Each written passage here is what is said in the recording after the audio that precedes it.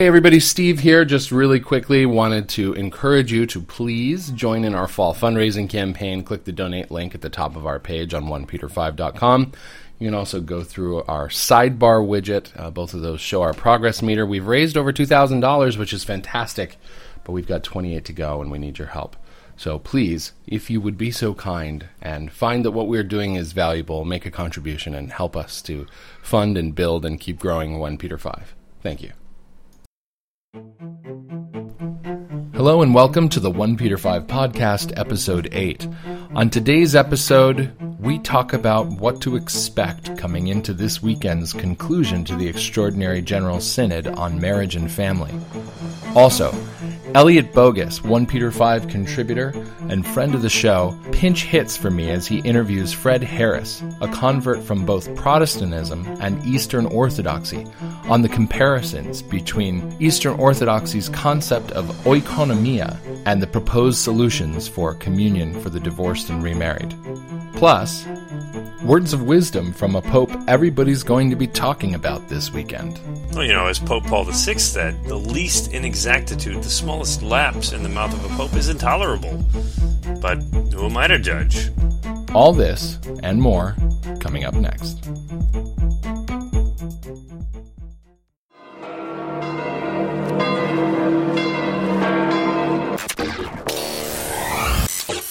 You're listening to the 1 Peter 5 podcast. It is a real joy for us to welcome you all here. Habemus Papam. Rebuilding Catholic culture, restoring Catholic tradition. Things are coming to a head. Everywhere you look, around the world, things are coming to a head. Bad things. Mostly bad things. Not seeing a lot of good things coming to a head. However, there are some. We'll get to those in a minute. I've been saying for nearly a year that this synod going on right now is going to be the harbinger of a schism. It's going to be what ushers in a new schism in the church. People tend to look at statements like that as hyperbolic. But they're not necessarily. You have to understand what's actually taking place. Everybody keeps talking about how doctrine is not going to change. Doctrine is not going to change. They repeat it over and over. They repeat it almost as often as saying, the gates of hell will not prevail against the church. Well, we know these things. We know these things are true. We're Catholic. We understand the principles and the premises. Catholic doctrine doesn't change. It develops, but it doesn't contradict itself. The gates of hell will not prevail against the church. We know this. It's Christ's promise. But we don't know what that's going to look like, do we? This idea that the gates of hell will not prevail against the church seems to be believed by many Catholics today that nothing will really hurt the church. Nothing will affect her. Nothing will damage her. The word prevail indicates a finality, indicates triumph. The gates of hell will not triumph over the church, will not have the final victory over the church. The Romans and the Sanhedrin did not have final victory over Christ. He rose from the dead. But they killed him. Tortured him, put him in a tomb. It's reasonable to believe, especially if you look at all at Catholic prophecy, that the church will undergo a period of time in which it will look as though she has been almost completely destroyed. And she'll be raised back up. We are a people of the resurrection. But we are also a people of the cross. There is no resurrection without the cross. The cross means death. For us personally, it means death to self. It means dying to the desire to commit sins. It means dying to our own personal desires much of the time. It means sacrifice. Eventually it means physical death. We have to die in order to rise again. Well, the church is entering a period of chastisement. I don't know if any of you are possessed of certain spiritual gifts. Spiritual gifts are strange because it's very difficult. You can't get a diagnosis from a priest who says, oh, you have the gift of wisdom. You have the gift of discernment. It's not like that. But there are things that we all experience, and I think the closer we come to our Lord, the clearer things tend to be. It's one of the reasons why it's so important to stay in a state of grace, because if you are clean of soul, no matter how many times you have to go to confession a month to make that happen, you can hear and see things more clearly with the eyes of grace. A spiritual gift that I believe that I have has to do with being able to perceive and judge character and to ascertain the presence of evil, the workings of the enemy. Now, I don't know for certain, and I don't know to what extent that I have these things, but my experience has borne out the fact that I have something in this regard. When I have a strong gut feeling about a person, about an event, or about something on the horizon, it's very rarely entirely wrong, and most often it's mostly right. This week has been a really bad week in my family. I'm not going to get into all the details of it, but it's been a lot of stuff that's gone on that's just not been good. Health issues, other stuff, interpersonal stuff that I just, it's a huge distraction. It's a huge weight.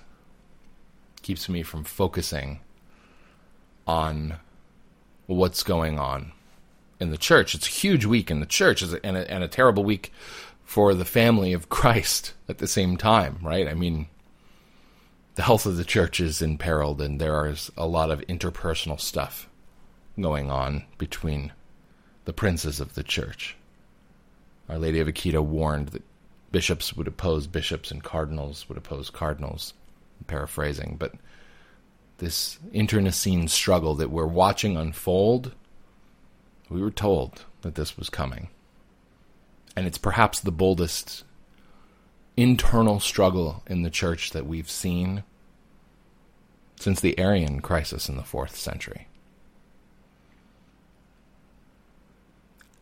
And in the evenings, on more than one occasion this week, I found myself inexplicably filled with a sense of dread, a sense of foreboding, unable to put my finger on what it is, just a feeling deep in my bones and in my soul that something has changed, has just changed. A new chapter has begun, and it's not going to be a nice one. There are times when I have these intuitions, and I just really hope that I'm wrong. But I can tell you the spiritual battle has been pitched. It's been rough. And you need to understand that in your own life, the things that go on that drag you down and discourage you and make you lose hope and make you question your faith, those aren't all necessarily just coincidences that sort of crop up. It's not just that's life. There's a war going on for our souls. And those of us who are trying with everything that we've got to stay close to the church and to cut through the confusion and to figure out what's going on and to be faithful to Christ, we're going to get hit the hardest. It's just how it is. Any one of us that has an opportunity to reach another person and keep them on the right track,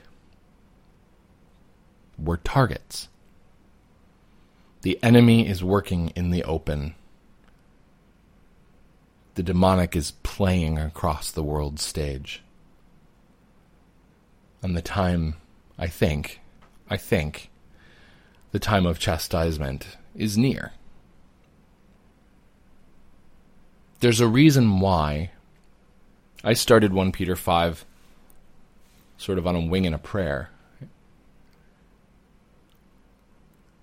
And it's because I had this very overwhelming feeling that time was short to build the bunker.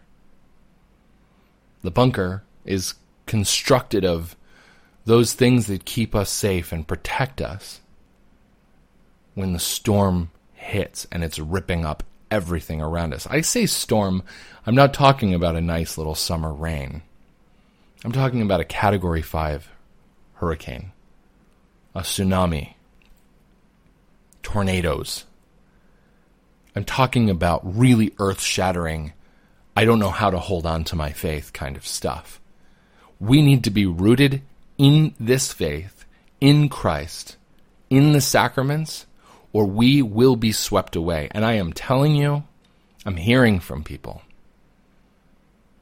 who are either struggling to hold on to their faith when they watch what's going on and start believing that maybe Christ's promises about the indefectibility of the church weren't really real, or people who've already fallen away from the faith and have lost all hope and don't see the point of even trying to come back because, as one person put it, why should I believe in a church that doesn't even seem to believe in itself? Another person wrote to me and said that they were considering joining the church, and they were actually going through the process, I believe, of RCIA, and then Pope Francis is the one that scared them away because he said things that they couldn't understand and reconcile, and it just didn't seem right. We have a crisis of leadership in the church, and Peter's silence is deafening. Some of the things that Pope Francis has said in the past have been troubling, and I think any honest person would have to admit that he has been a lightning rod for controversy since his election. But I've never seen so many reasonable people, so many faithful, well-formed Catholics, so many Catholics who have positions within the church or academia or within institutions that serve Catholic life, well-formed, well-educated, well-catechized, and reasonable people asking open questions about, is this Pope even Orthodox? Is he a heretic? Is he an anti-Pope? The articles are coming fast and furious, and I don't know about you, but it's impossible to keep up with them.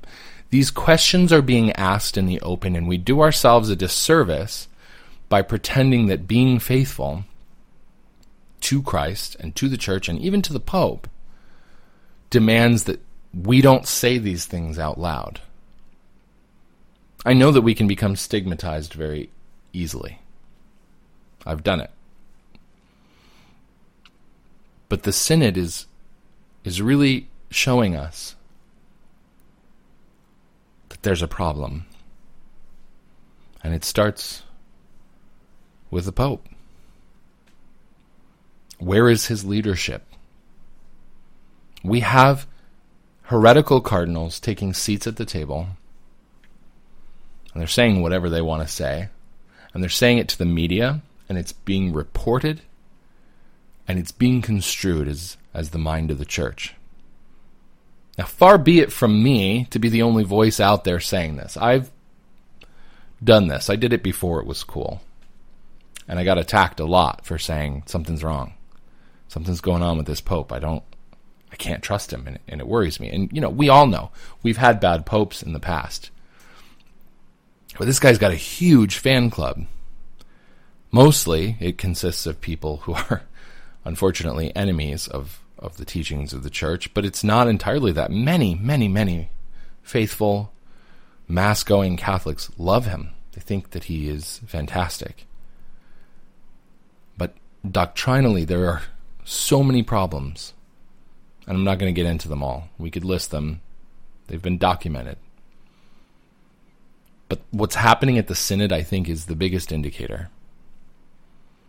We have heretics who are forming the agenda.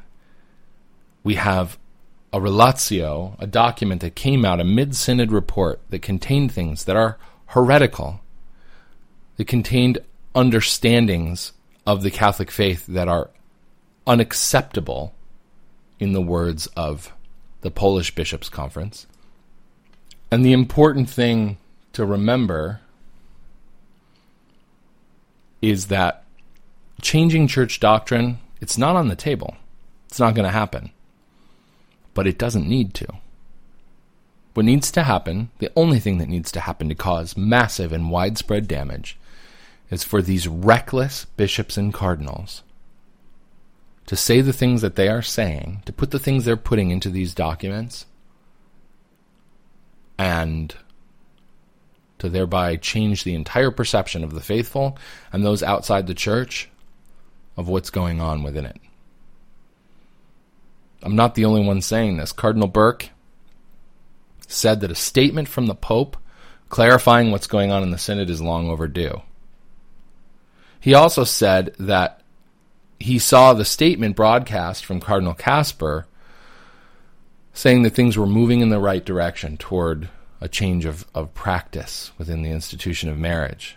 And he said that within a few words, the 5,700,000 Italians who followed that statement in broadcast media were led to believe that the whole Synod is marching down this path and that the Church is on the cusp of changing her doctrine. It's not possible, he said, but you give them the impression and they'll begin living that way. And Cardinal Kasper continues his onslaught. Just yesterday, he said that he believes that a growing majority of the Synod Fathers are in favor of his proposal to allow divorced and civilly remarried Catholics to receive Holy Communion. He's repeating. In the meanwhile, the report that came out, this relatio, it's being just trashed by anybody with an ounce of orthodoxy, including, if reports can be believed, Cardinal Mueller at the CDF. See, we're having a lot of I said that, I didn't say that going on. Kasper has been making comments, and then he lies and says he didn't make them, and then the reporter comes out and has the audio, and then it's all about contextualizing and decontextualizing, and what did he really say, and what did he mean? And it's the same thing with Mueller. He was reported to have said that the Synod report is undignified, shameful, and completely wrong. And now he's out there backtracking, saying that that wasn't really what he said. Burke has been obviously more critical. I mentioned the Polish Bishops' Conference. You have what seems to be the token African bishop, since they are opposing these progressive agendas at the Synod. Napier is the guy's name. He's from South Africa. South African cardinal, his name is Wilfred Napier. On Tuesday of this week, he denounced, according to Chiesa, an article by Sandra Magister, he denounced in biting words the effect of the prevarication carried out by Forte, Bruno Forte, Bishop Forte, by inserting those explosive paragraphs into the relatio. Those paragraphs having to do specifically with homosexuality. We can look at those, but I think let's get to what he said first. So Napier says that they putting these statements out in this document, which is an official church document, has put the church in an irredeemable position. There's no way out, because now the message has gone out. This is what the Synod is saying. This is what the Catholic Church is saying. No matter how we try correcting that, whatever we say hereafter is going to be as if we're doing damage control. I'm quoting a bishop. This is not me. Actually, no, sorry, a cardinal. Cardinal Wilfred Napier. This is not my words. The president of Voice of the Family said that the Synod Relatio document is the worst official document in church history.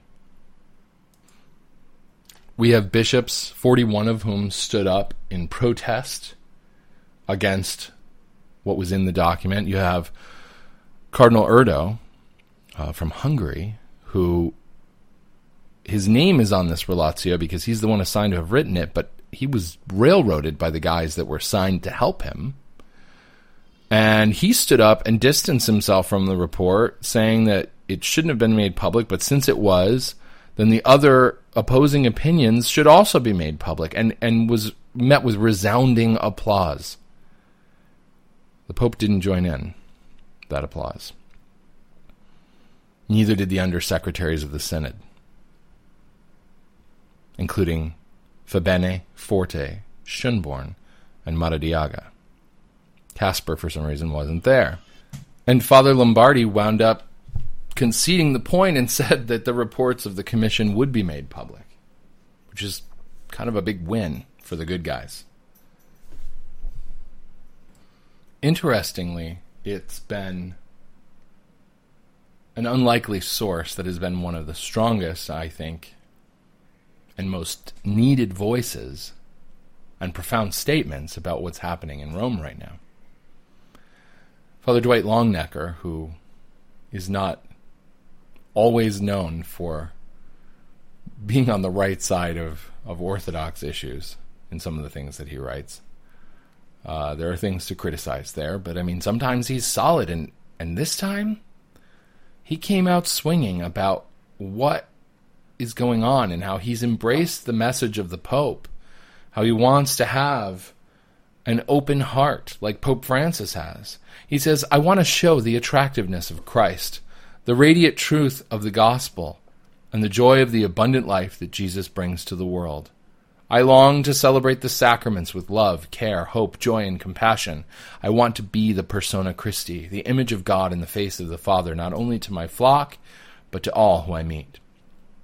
I have heard the words of my Holy Father and taken them to heart. I sincerely want to be that kind of priest. However, I can only do this if the timeless truths of the Catholic faith are firmly defined and defended. The dogmas, doctrines, and disciplines of the Catholic faith are the tools of my trade. They provide the rules for engagement, the playbook for the game, the map for the journey, and the content for the mercy and compassion I wish to display.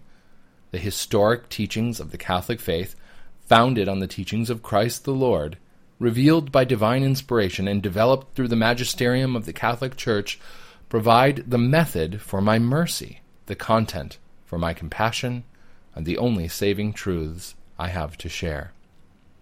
This is teamwork, Holy Father. I can only do the job you want me to do if you do the job you have been called to do. With the greatest respect and love, please don't feel that it is your job to tinker with the timeless truths. If my job is to be compassionate, the compassionate pastor for those in the pew and beyond, then your job is to be the primary defender and definer of the faith. I can't do my job if you don't do yours. Yes, I know you want to inspire us to be that kind of compassionate pastor. But to be honest, I find that inspiration elsewhere. I remember meeting Mother Teresa of Calcutta and being inspired by her compassion. I am inspired by St. Damien of Molokai, St. Maximilian Kolbe, St. Isaac Jogues, and a host of other valiant and radiant souls. While your example of compassion, humility, and simplicity is stunning and attractive, your most important work is to define and defend the teachings of the Catholic Church so that together we can all proclaim it and live it with the compassion, mercy, and forgiveness we all agree is necessary. I know, continuing to read Father Longnecker, I know the Synod on the Family is an attempt to make the Church more compassionate and caring. But with respect, this is not best done at the Vatican or diocesan level, but on the parish level. I was taught that subsidiarity is a Catholic principle, that solutions to problems and ideas for initiatives are best taken within the local community. Compassion, mercy, and the struggle with family issues happens every day at the parish level. You know that from your own work on the front line as a priest and a bishop. At the Vatican level, the discussion is theoretical and theological, as it should be. If you try to tinker with these matters at the global level, it doesn't help. It makes life more confusing and frustrating for us at the local level. Here's an example. Twice in the last week, I have had to deal with Catholics in irregular marriages. One woman married outside the church and told me that she thought it was now okay for her to come to communion because the Pope has changed all those old rules. Another man divorced his wife and is living with another woman. He also assured me very confidently that it was now fine for him to come to communion because Pope Francis has changed the rules. I know you mean well, Holy Father, and I admire and like you, but this process on which you have led us is not helping. Here is another example from my experience as a parish priest. A young couple came for marriage preparation. They do not practice their faith and are living together already as husband and wife. I welcomed them and listened to their story. I told them that it was good that they wanted to be married. I said we would help prepare them, not only for a Catholic wedding, but for a Catholic marriage. However, when I gently began a conversation about their irregular lifestyle, the girl began to pout and accuse me of being unwelcoming. Then she said, I thought, with this new pope, we would be welcomed.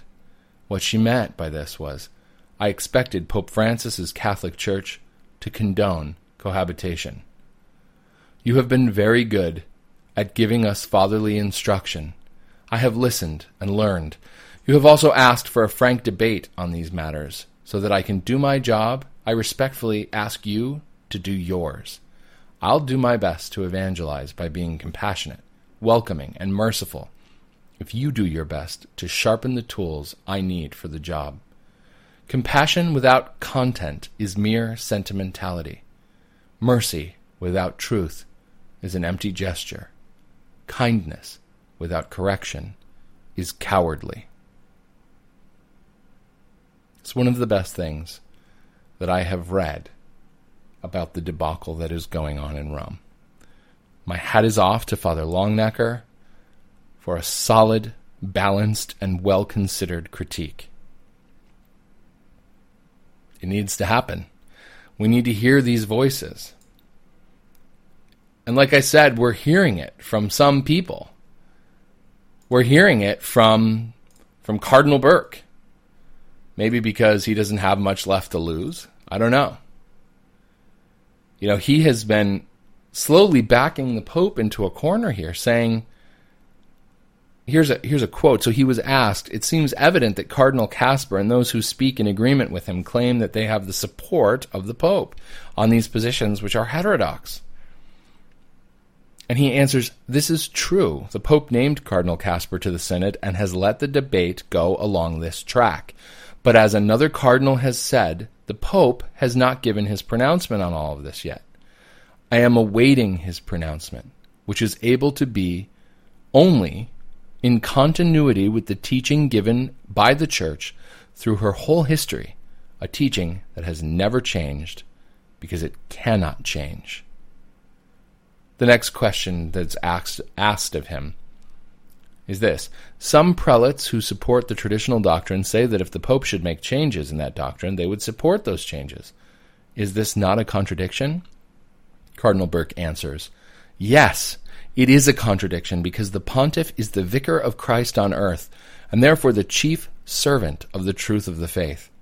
Knowing the teaching of Christ, I do not see how it is possible to deviate from that teaching with a doctrinal declaration or with a pastoral practice that ignores the truth. Where is Peter? He's letting this go on. He's letting it play out. He's letting the statements be leaked to the media, and he's allowing Cardinal Kasper to speak in his name. Cardinal Kasper is a heretic. He has contradicted the words of Christ. He is critical and opposed to the teachings of the Church. Traditional teachings on marriage and sexuality.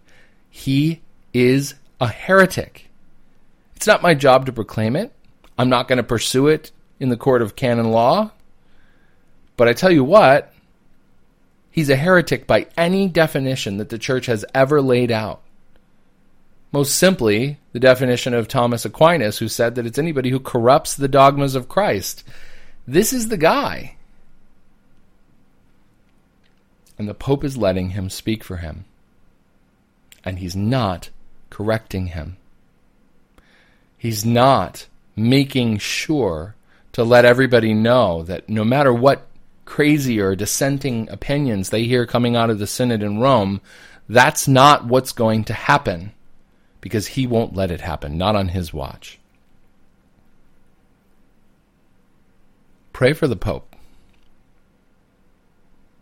We need to pray for the Pope. I posted some, I think, really solid traditional prayers for the Pope on 1 Peter 5 this week. You can find them in the 1 Peter 5 blog section of the website. We need to pray for him.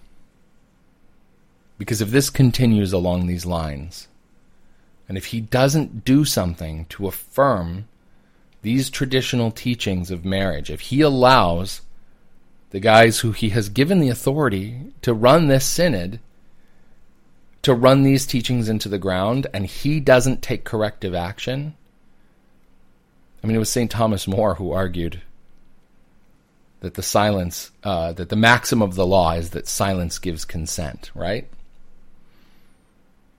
Well, speaking of St. Thomas More and of criticism of the Pope, let me paraphrase this martyr of the faith who died protecting Catholic marriage. I am the Pope's faithful servant, but God's first.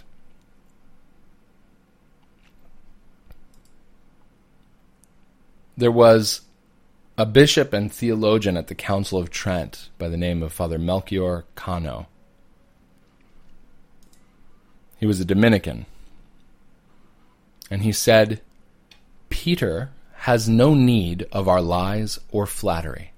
Those who blindly and indiscriminately defend every decision of the Supreme Pontiff are the very ones who do most to undermine the authority of the Holy See. They destroy instead of strengthening its foundations. We have come to a point in history and in the history of the Church where faithful Catholics believe, it would seem, that it's some sort of a sin to say that what the Pope is doing isn't right. He's not doing his job. He's not protecting the faith. And you don't have to change doctrine to change the belief of the faithful. You don't have to change doctrine to change practice. Everybody who reads that relatio, including homosexual groups who've been all over it because of the language that's used, I should read to you what it says. Probably the most troubling paragraph in the relatio is paragraph 50 about homosexuals. It reads, homosexuals have gifts and qualities to offer to the Christian community. Are we capable of providing for these people, guaranteeing them a place of fellowship in our communities? Oftentimes they want to encounter a church which offers them a welcoming home. Are our communities capable of this, accepting and valuing their sexual orientation, without compromising Catholic doctrine on the family and matrimony?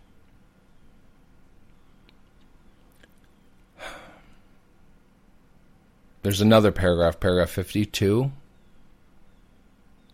Without denying the moral problems associated with homosexual unions, there are instances where mutual assistance to the point of sacrifice is a valuable support in the lives of these persons.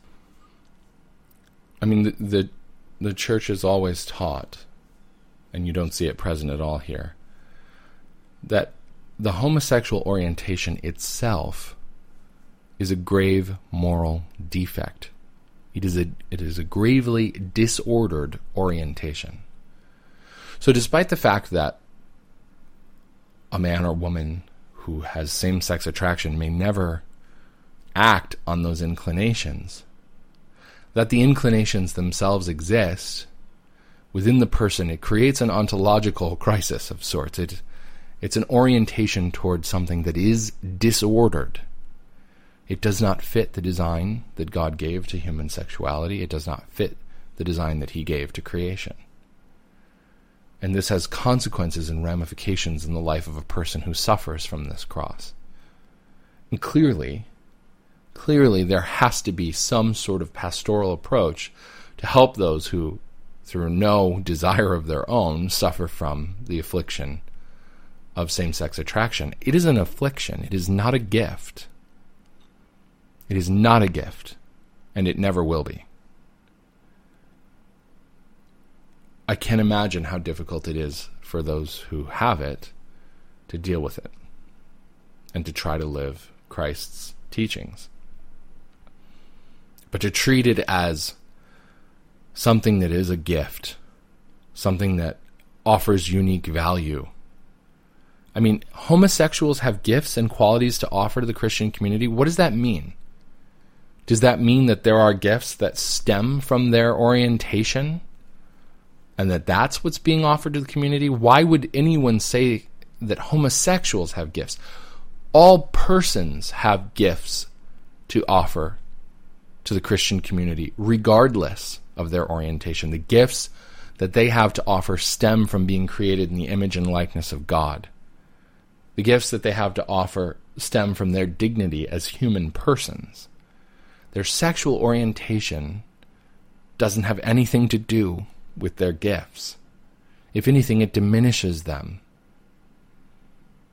Whether you're straight and you struggle with lust, or whether you're homosexual and you struggle with those inclinations, I mean, sexuality is a gift within the context of marriage, but outside of it, it's most often a burden. Because we all have concupiscence, and we're all, most of us, have a certain inclination to lust, especially men. So there's very deeply troubling things being said here, and there's no correction from the Roman pontiff, from Peter, from the vicar of Christ. He needs to come out and reaffirm what the church teaches.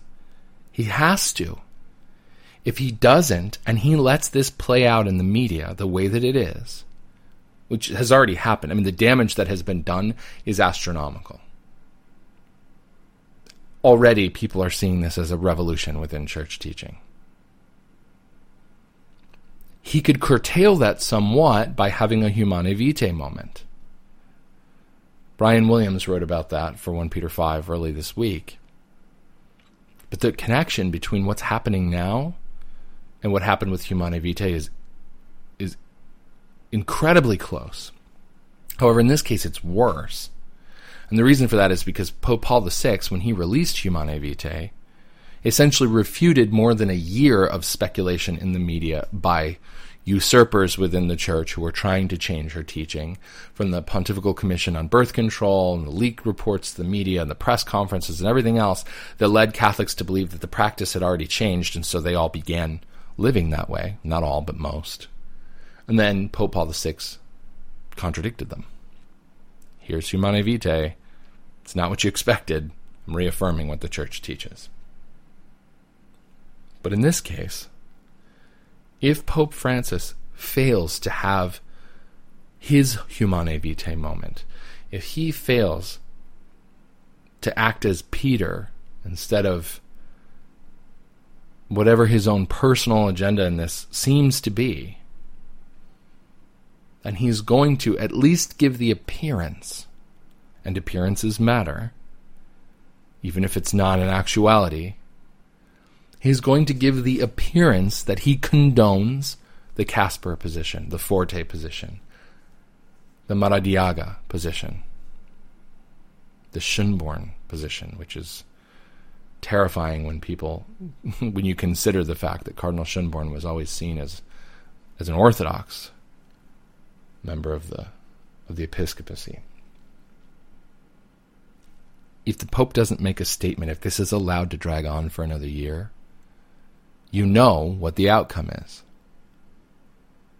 massive loss of faith, massive change in practice in a church where already over 90% of Catholics contracept,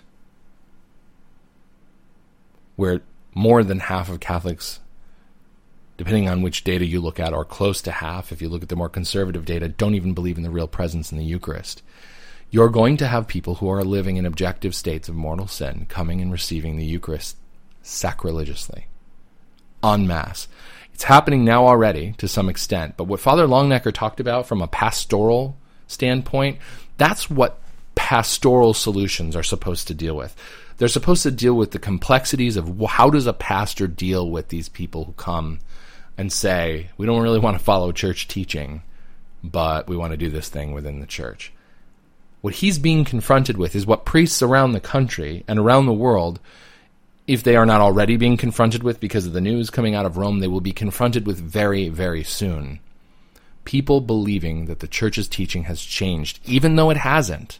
Just like Humanae Vitae reiterated the church's teaching, and the church teaching didn't change, the vast majority of Catholics began to believe it, and started acting as though everything was different.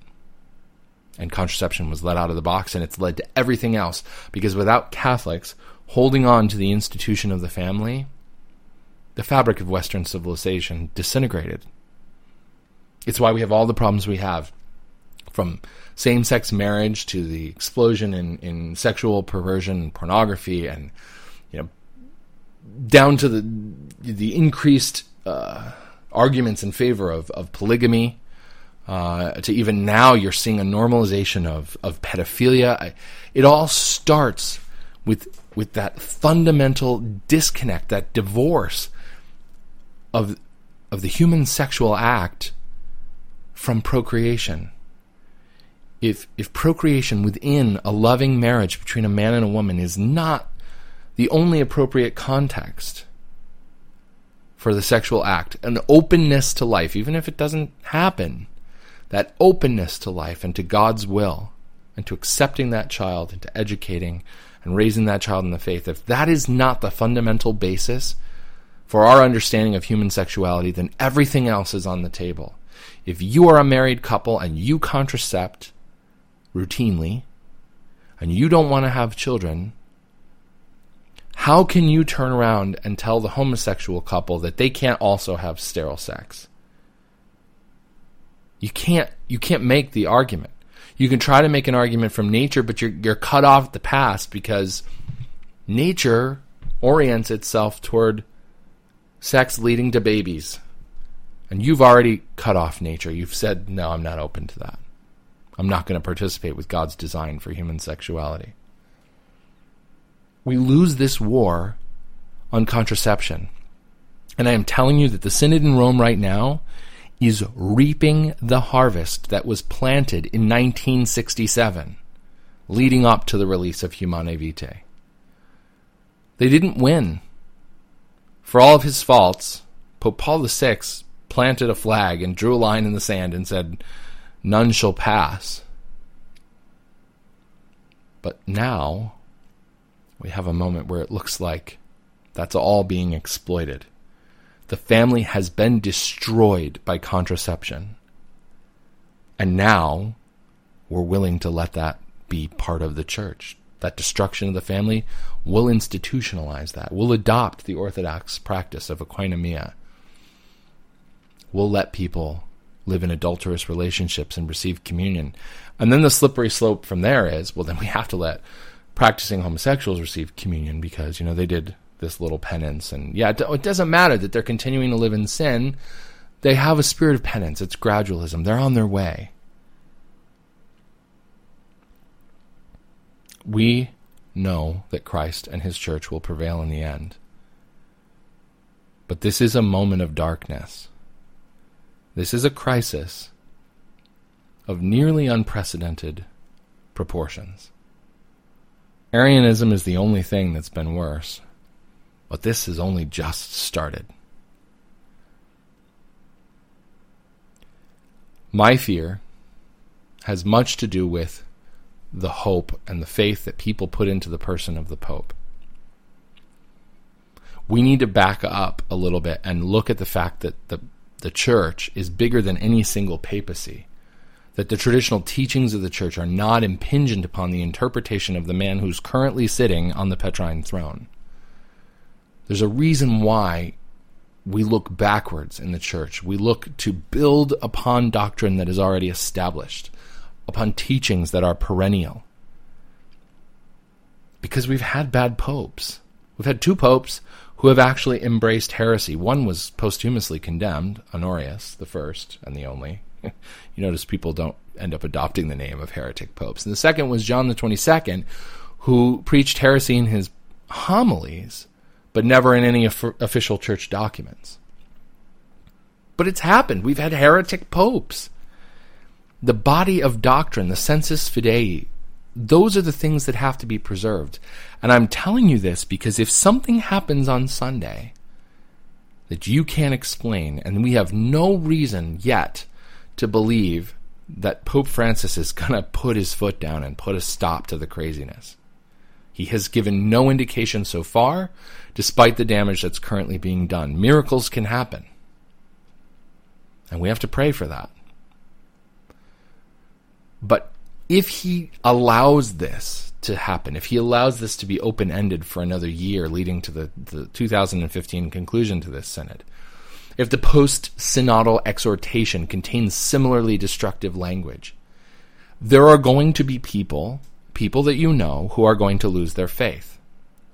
Because they have, unfortunately, entirely too much faith in the person of the Pope and not enough faith in the institution of the Church. The limitations on papal infallibility are critical to understand.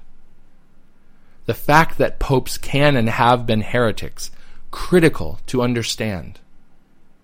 The fact that the Holy Spirit does not choose the Pope, despite the fact that you will hear that all the time, critical to understand. Sometimes we get a bad egg. Sometimes we get a rotten apple. You can love Pope Francis to your heart's content, but doctrinally, there are serious problems with this papacy and with the activities that it is allowing to continue under its watch and in its name. So rein in a little bit your heart if you can. If you're staking everything on the fact that the Pope is going to come out and trick everybody and say some profoundly moving recitation of long-standing church doctrine that confounds those who sought to co-opt this synod, I fear that you may be gravely disappointed. And disappointment at that level has led some to apostasy. Do not, whatever happens, do not lose your faith. It is Christ's church. God is working within the church. He is in the details, and his will be made clear. It will be made clear. I promise you this. And we're not going to, with human eyes, be able to see our way out of this. We're not going to see the conclusion. It's going to look really bad and really dark. I think. That's my personal take. But there will be a way out. There always is.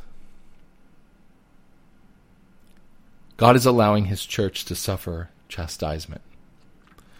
Cardinal Burke, in yet another interview, said something about, if this chastisement that's coming upon the church, if he looks at it on a personal level, it's because he needs purification. I don't want to mangle it. I'll read you the quote. In his interview with Il Foglio, the last question that was asked of him was this. And it's actually more of a statement than a question. It was, "It is becoming difficult not to think of this as a time of chastisement." His answer, "I think about this first of all concerning myself. If I am suffering at this time because of the situation in the church, I think that the Lord is telling me that I have need of purification. And I also think that if the suffering is so widespread, this means that the whole church is in purification. But this is not because of a God who is waiting only to punish us. This is because of our own sins. If in some way we have betrayed doctrine, moral teaching, or the liturgy, it follows inevitably that we will undergo a suffering that purifies us to put us back again on the narrow way. Everything you need to know to prepare yourself for whatever happens on Sunday is in that statement. Trust that God's will is always what is best for us, even when it hurts, even when it's confounding, even when it looks like hope is lost. We've all experienced this in our own lives. We just sometimes can't see the way out. And that actually is advantageous to our relationship with God, because what happens when we're desperate? What happens when we can't find a solution to the suffering that we face? We turn to Him. We turn to Him. We pray more. We love more. We have deeper faith. We have a fuller sense of trust. He leads us out of the valley of the shadow of death. He wants us to depend on Him. He wants us to see that no situation, however impossible it looks, is impossible for Him. But we have to hold it together long enough to get to the other side. This, my friends, is an opportunity for hope and for optimism. The church is in desperate need of reform.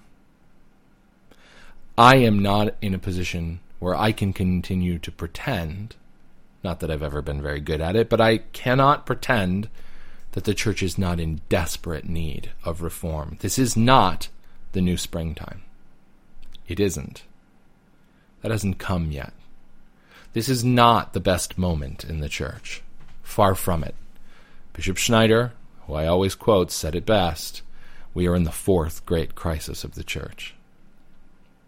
We may well be entering into the moment of chastisement that so many Catholic prophets and even apparitions of our Blessed Mother have warned us was coming. Buckle up. Get ready. Have your prayers handy, because the spiritual battle is on hard. And if you are defending the church and its traditional teachings, you will be tempted. You will fight with your loved ones. You will struggle with your faith. You will feel overwhelmed and exhausted and emotionally drained. You will be tempted with thoughts of despair. You may experience even stranger circumstances. I'm not alone in having experienced some odd things that have happened that, well, they're difficult to explain unless you believe in the supernatural battle that we're fighting. This is an exciting time to be alive. God has chosen us to be the faithful of this moment. And that means He's giving us the graces. It's not because we're special. He, for whatever reason, has given us the gifts and the temperaments and the personalities that we have, and He is giving us the graces to be the saints, literally the saints, that will survive this, that will bring our children through it, that will enter into a new era in the church. I don't know how we can't see this as a great adventure. It is exciting, exciting stuff. So I'm going to once again make the recommendations before I close. Stay in a state of grace. Get to confession as often as you can, particularly, and I don't want to be paranoid, but if a schism comes, as many bishops and priests and laity alike think is likely to happen over these issues of contention, it could get pretty dicey for a while. It could get difficult to get some of the sacraments. We've got to find the priests who are faithful and stick with them. But get to confession as often as you can. Go once a week if you can do it. At least twice a month. Don't wait longer. Even if you've only got minor things. You need the graces of the sacrament. It's not just about forgiveness. It's about the graces. It's about fortitude. It's about clarity. It's about cleanliness of heart so that you can see clearly. Do not forget to pray your prayers. And if you haven't looked into it yet, talk to your spiritual director or your confessor or a priest that you trust and look into the Auxilium Christianorum, which will help to protect you against the demonic forces that are in play in the world right now. Pray Compline and the Divine Office if you can, but at least Compline, they make great night prayers. Pray your rosary every day. I know I hit on this all the time, and I forget to do it too, but to the best of your ability, that is one of the strongest prayers we have, one of the greatest weapons we have. And just overall, pray. Well, pray for the Holy Father, the prayers that I mentioned. I will try to link to them in the show notes. There's no way I can link to all the stuff I've been referencing because the information is coming too fast and furious to put all the links in. You're going to have to do your own homework. Rorate Cheli's been doing a great job. Look there if you want more information, but it's all over the web. I mean, you've just got to keep your eyes peeled and kind of follow. Pewsitter.com is a great place to go. They link to everything that's going on that's worth reading about. Pray for the Pope. Pray for courage, pray for wisdom, pray for guidance. We're going to get through this, but the water may get dicey. We have to trust that Christ can calm the storm, because he will. He will. He will. In our next segment, Elliot Bogus pinch hits for me and interviews Fred Harris about some topics relating to conversion and the perspective of the Eastern Orthodox on all this stuff that's going on. And I have to thank Elliot for doing that because my Hell Week made it impossible for me to schedule time for an interview.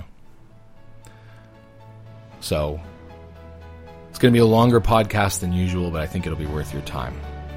I hope you look forward to that interview like I do, coming up next. You're listening to the 1 Peter 5 podcast.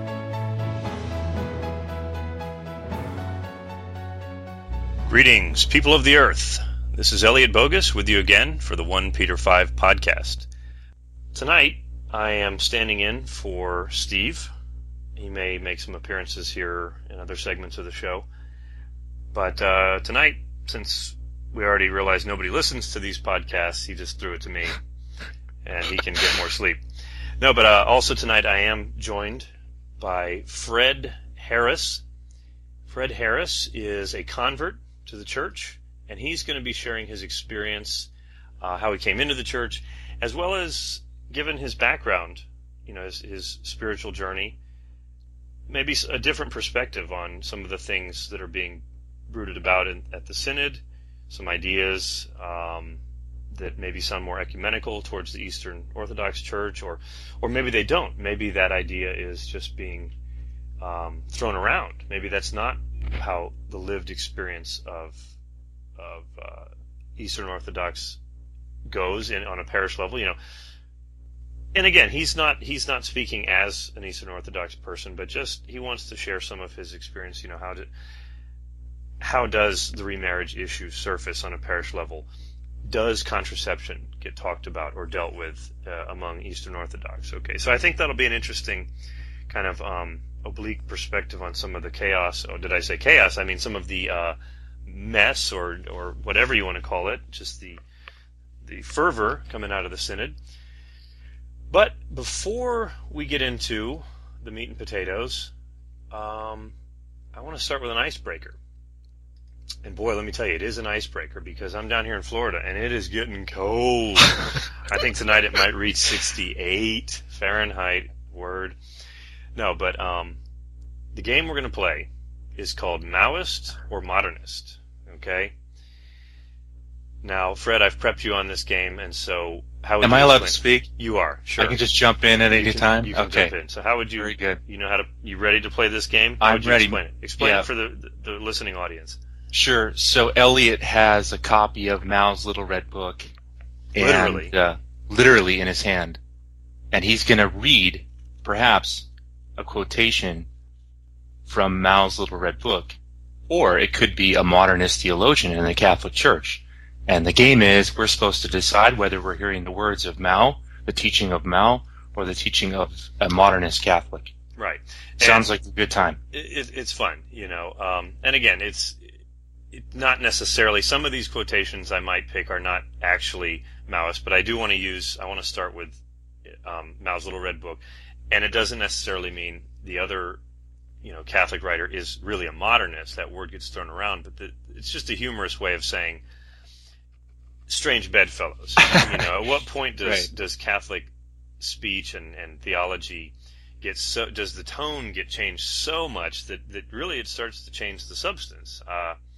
You know, and so anyway, we're going to begin with either Mao or some other Catholic speaker. And because I know you all are clever, I have paper resources, both Catholic and Maoist and other, so that if you hear me, you know, riffling through pages, there's no giveaways, okay? So let's see here. Oh, and Fred's he's going to be our contestant, and you can play along at home, okay? So here we go. For $100, Maoist or modernist? The God who is enthroned over the world and history as a changeless being is an offense to man. One must deny him for man's sake, because he claims for himself the dignity and honor that belong by right to man. We must resist this God, however, not only for man's sake, but also for the sake of the Absolute. He is not the true God at all, but rather a wretched idol. I'm sorry, I probably should. It's not easy. If we call such a being God, then for the sake of the Absolute, we must become absolute atheists. Such a God springs from a rigid worldview. He is the guarantor of the status quo and the enemy of the new. Okay, Fred, take your guess. Well, Elliot, I'm going to go with Mao. I'm afraid you're wrong. No. You're wrong. That was actually the prelate of the hour, none other than Cardinal. Well, at the time he wasn't a cardinal, but that was Walter Casper, 1967, I believe. Whoa. Saying who knows what. Anyway, that was one wrong. I get the $100. Now, round two. No, are you kidding? No, I'm not kidding at all. That's my a word. direct quotation, I think, from a 1967 book. Okay, let's see here. It's probably mistranslated. Oh, certainly. Yeah. Especially if he was writing in Italian. Okay, now, again, like I said, harder than I thought it is. And sometimes it's almost as hard as being Catholic these days. But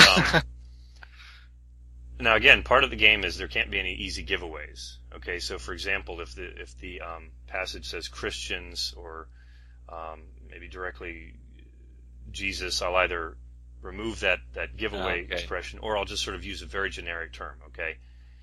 So anyway, next passage. Rifling through my various documents. Okay, for $200, Maoist or modernist?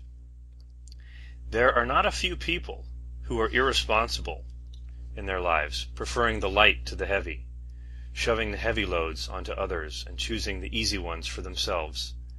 At every turn, they think of themselves before others. When they make some small contribution, they swell with pride and brag about it for fear that others will not know. They feel no warmth towards others and the people, but they are cold, indifferent, and apathetic. In fact, such people are not among us, or at least they cannot be counted as truly belonging to us. Maoist or modernist? I'm going to guess Maoist. Ding, ding, ding. Very right. good. That is Mao. What was the giveaway for you? Well, I just thought the collective nature of the statement, even though that could go either way, it just struck me as Maoist. Okay, fair enough. Sure. And the word people in there. Right. Well, the people are being talked about a lot these days, you know. Right, no, that's true. The people. There's always the people. But let's see. And we'll try a final one here. Here we go. Okay, for $500, Maoist or modernist? The globalization of human activity cannot occur unless individual men and their associations cultivate in themselves the moral and social virtues and promote them in society. Thus, with the needed help of Thus, with the proper help, men who are truly new and artisans of a new humanity can be forthcoming. Maoist or modernist? I'm going to go with modernist. No, I'm afraid not. You want me to reread that? Well, I thought the globalization line was a giveaway. Well, I used the word. It is a little anachronistic, but the original passage says basically that the increasing harmonization and integration of human resources and all that. So I mean that word is globalization, but the point is the globalization of human activity cannot occur unless individual men and their associations cultivate in themselves the moral and social virtues and promote them in society. And then, with the proper help, men who are truly new and artisans of a new humanity can be forthcoming. So that is not a Maoist. Who said it? That was actually Gaudium et Spes, an official conciliar document of the church. So anyway, it's always fun. And again, that's not saying that, obviously the scriptures talk about we're made new in Christ. It's just a question of how is the word new being used? Is it renewed in baptism? And then after that, what does the Bible really talk about? We're made new. So that's the trick. Is it really behooves us to speak clearly about the faith, because it's very easy for some of these buzzwords to just get twisted around and misinterpreted. But anyway, so that was a modernist. That was Gaudium et Spes. Yeah, and I mean it was however it sounds. I thought that's what I guessed. No, you said Maoist. Oh, did I? Because I threw you off with the word globalization. But okay. But hey, who am I to judge?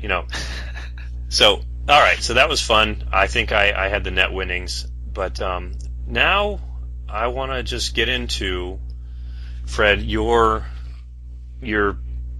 journey home as it's called. So I'm going to give you the floor, and wow. Sure. Right. I'll just skip over most of your listeners will probably just be curious about how I went from Orthodox to Catholic, because I wasn't raised in an Eastern Orthodox home. I was raised in an evangelical Protestant home. Well, tell them what you like, because actually I think there's a lot of overlap, obviously, between Eastern Orthodoxy and Roman Catholicism.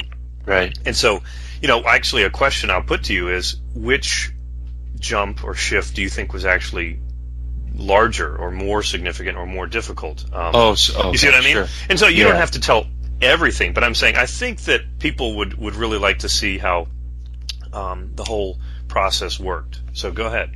Okay. Well, I was raised in a very devout home, for which I am eternally grateful, and a pretty literate home. Tons of bookshelves in my home.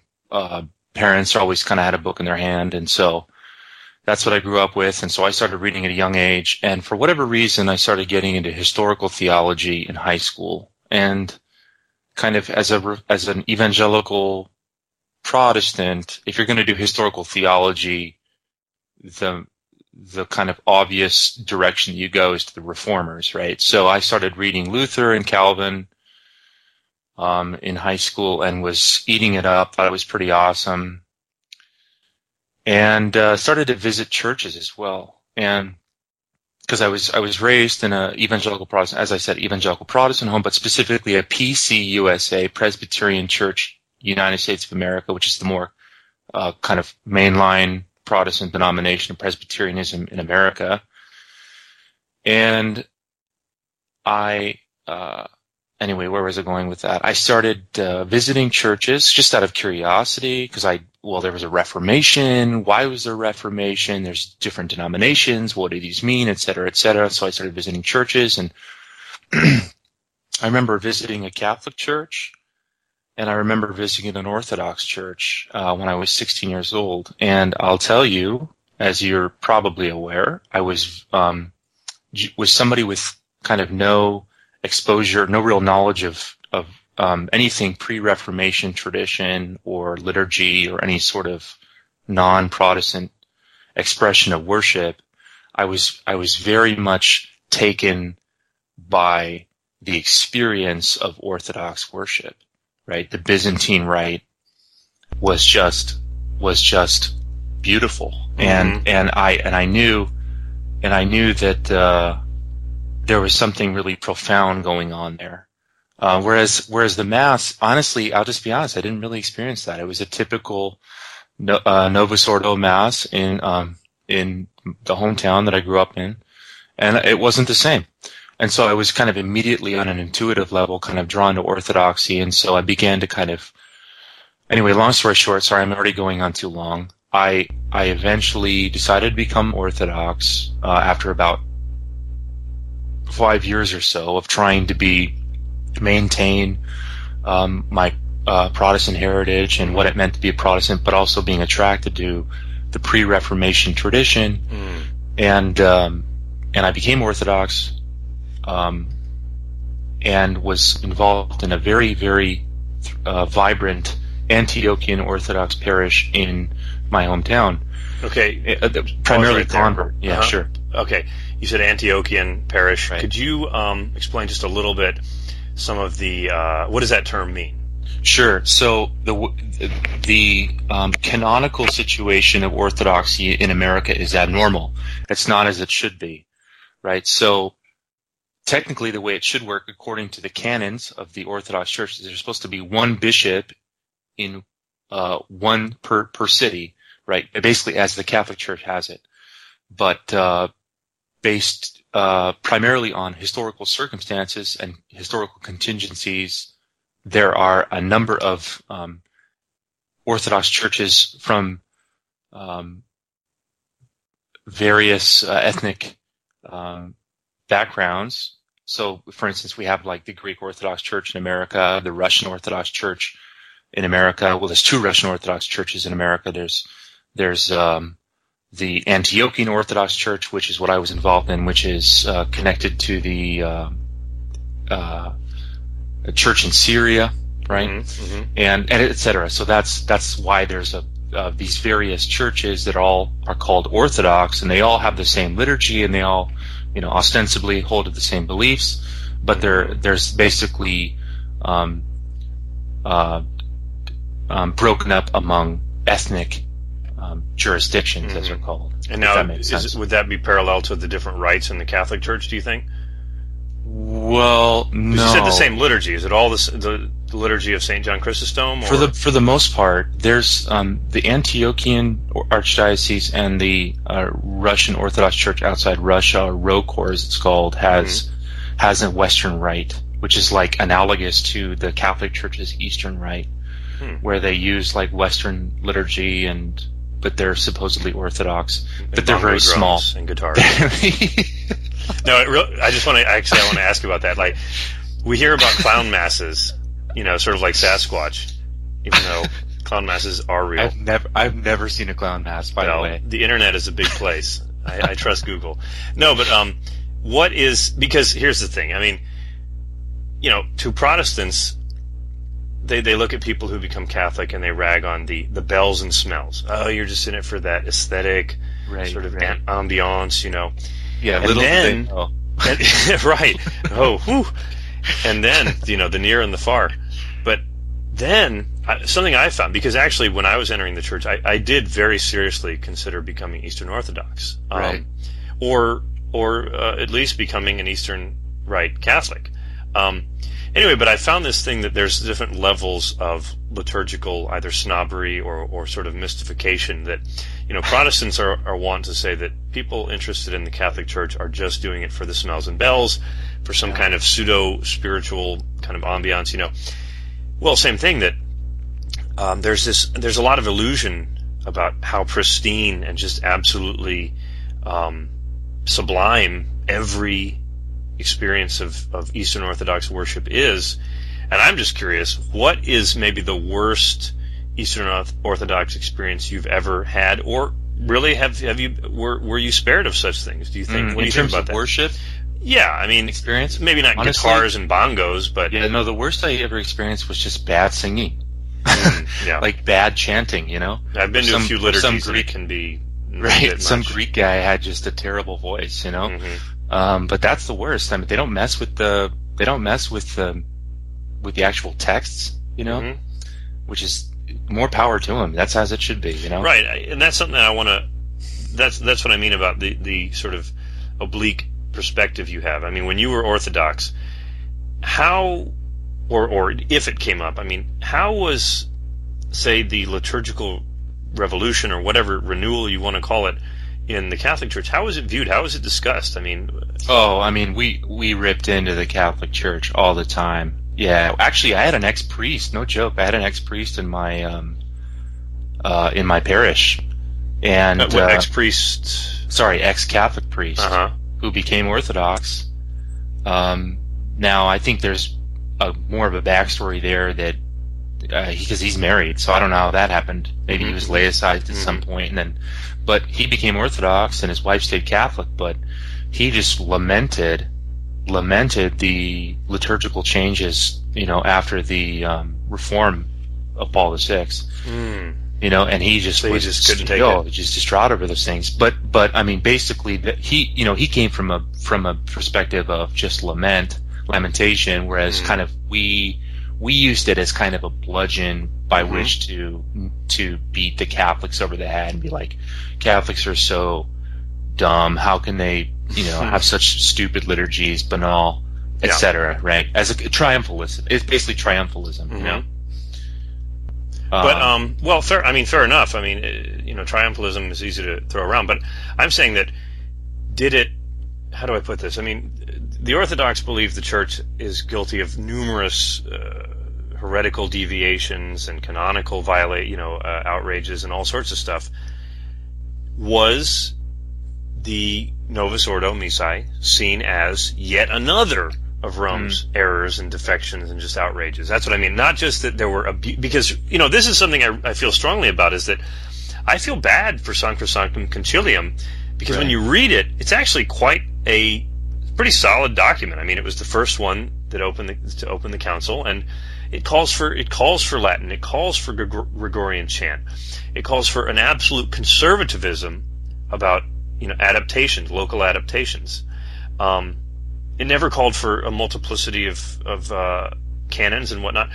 So my whole point is, let's at least get our worship in the Church back to Sacrosanctum Concilium, at least, and then go from there.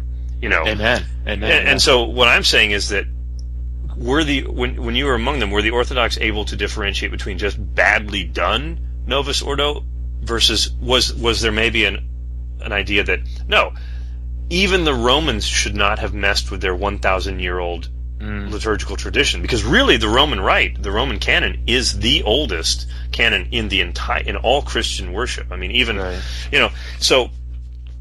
I'm just curious: was it seen as a cheap shot to mock clown masses, or was tampering with the liturgical tradition seen as yet another defection from the tradition?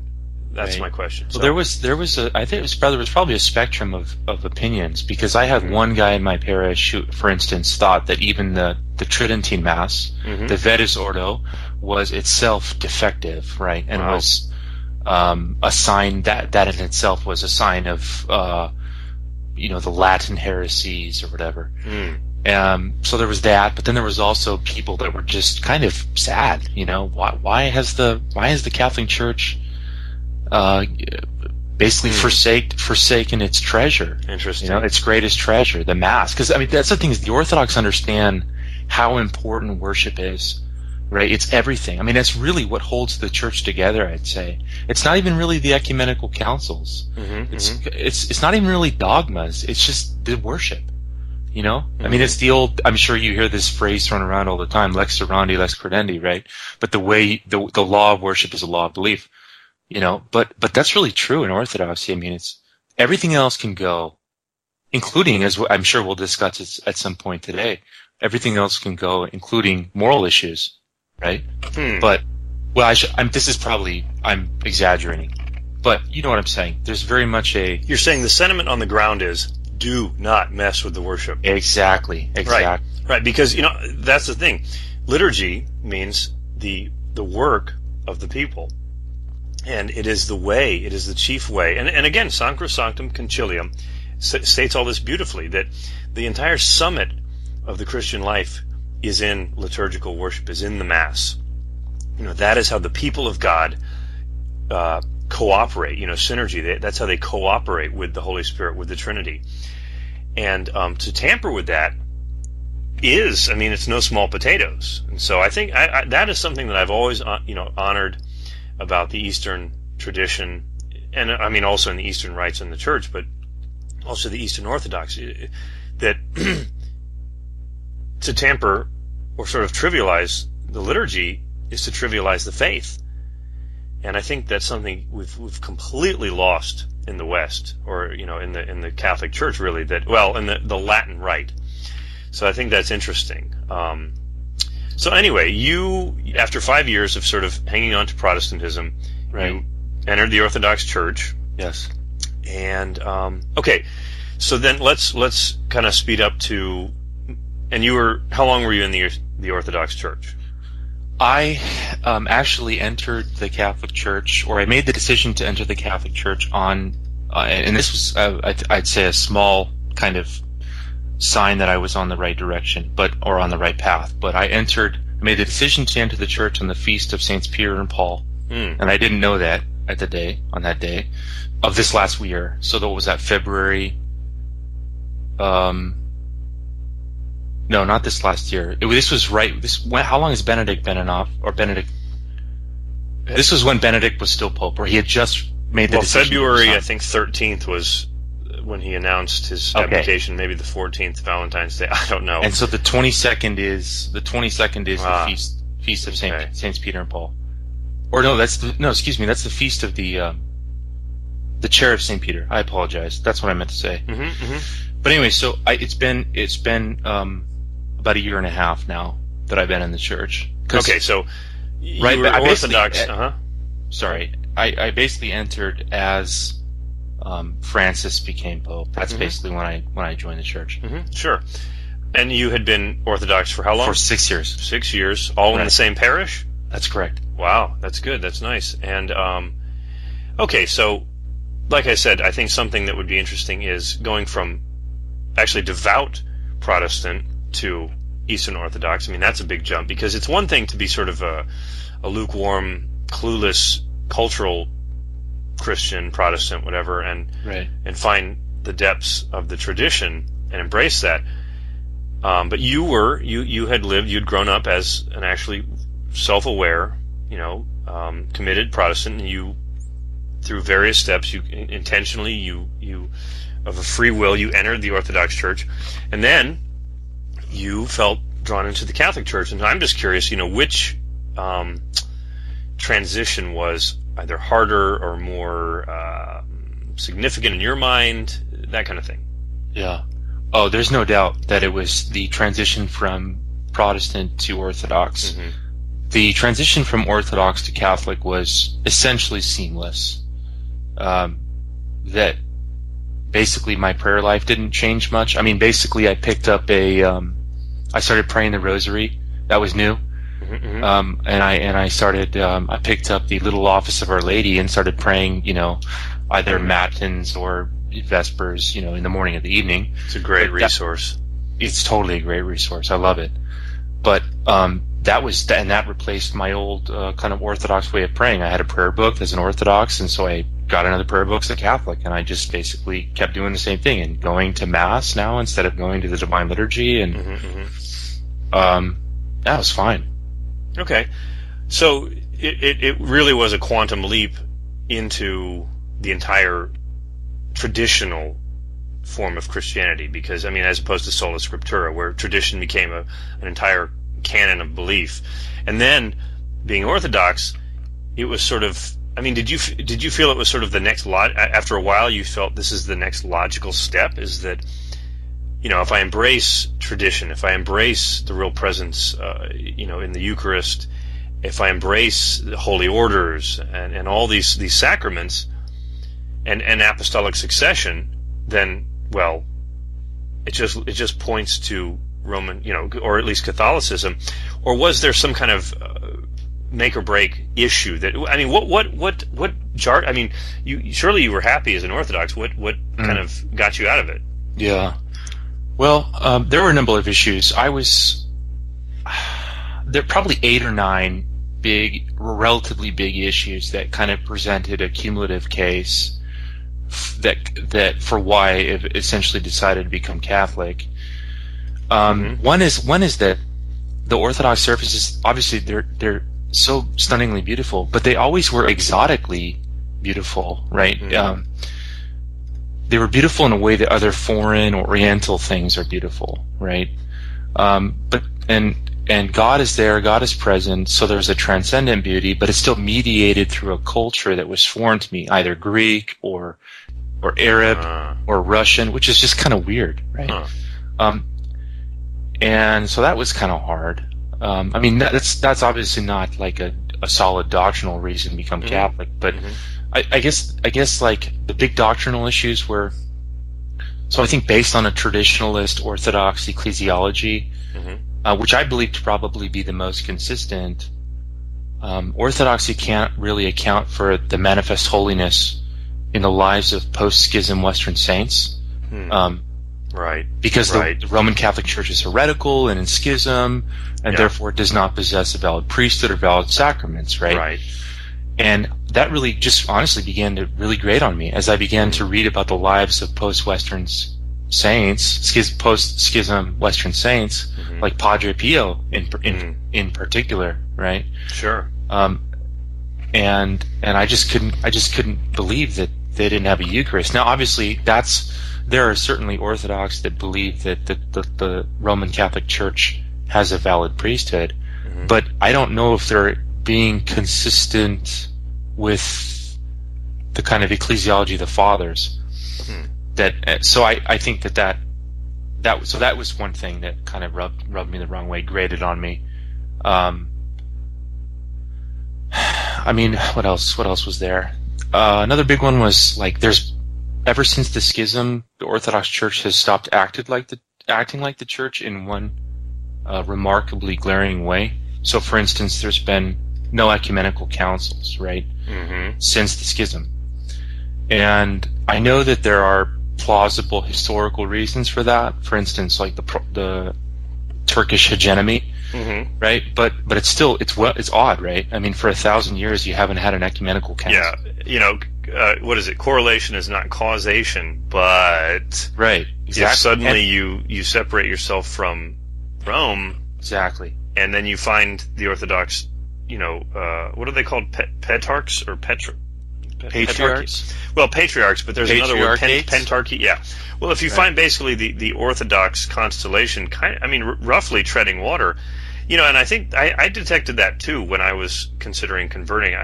I found that part of the reason there's this almost fetish-like obsession with the total conformity with tradition in the Orthodox Church is because that's all they've got. Right. Like they are sort of trapped in amber in some ways, and the beautiful thing is that all that's trapped in suspended animation, so to speak, is their valid sacraments, valid priesthood, so that people are receiving divine grace.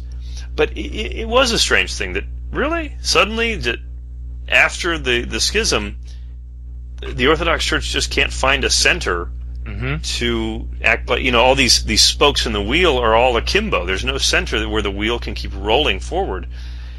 But anyway, continue. So there was that, and that kind of leads into papal primacy, right? So, or the Orthodox understanding of the papacy. So, and I basically realized that there isn't a consistent understanding of the papacy, right? Or primacy for that matter, right? So, you can see this actually today, in the way that the Patriarchate of Moscow and the Patriarchate of Constantinople are at loggerheads, right? I don't know if you've been following that, but it's been going on for over 100 years. How's that? Elaborate a little bit. Oh, just that. Basically, here's what it comes down to: the Patriarchate of Constantinople has a primacy that's canonical, right? So the Church has always, obviously, as you probably know, or as you do know, that the Church has always understood that the Roman Catholic Church, the Church of Rome, had ecclesiological primacy, right? but then then after that, there were subsequent churches, patriarchates that were kind of second in honor and third in honor. So the Patriarchate of Constantinople was considered second in honor to Rome. Mm-hmm. So after the schism, the Patriarchate of Constantinople basically it was determined that they held the primacy within the Byzantine Rome. I mean, the Rome of the East, the second Rome. Exactly. Yeah. But the problem is that what you have now is you have a situation where the Patriarchate of Constantinople is ridiculously small. I mean, there's like something like a few hundred parishioner, Orthodox faithful in Istanbul today, right? Wow. And this is supposedly the center, the ecclesiological center of the Orthodox Church. Obviously, it's not. I mean, at least in terms of numbers, in terms of influence, in terms of power, it's clearly the Church of Moscow, right? The Russian Orthodox Church. And so basically you have this jockeying for power between the Church of Constantinople and the Church of Moscow, and they're arguing over primacy, right? What does primacy mean? And I just thought, this is a joke, this is all because they left Holy Mother Rome, Yeah. And now, anyway, so these are kind of the issues that are building up on each other. To be honest, and maybe we can jump into, there's another one. I just got to mention it in passing. There's especially amongst converts, is a really virulent kind of anti-Augustine, anti-Thomas, anti-Western thing. Sure.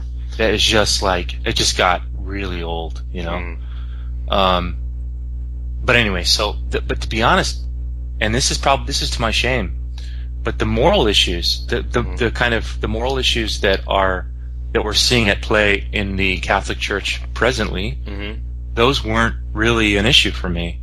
I didn't look at the Catholic Church and go, wow, the Catholic Church has, preserved Jesus Christ's teaching on marriage and marital fidelity and the teaching on sexuality. I didn't really think about these issues. Yeah. And so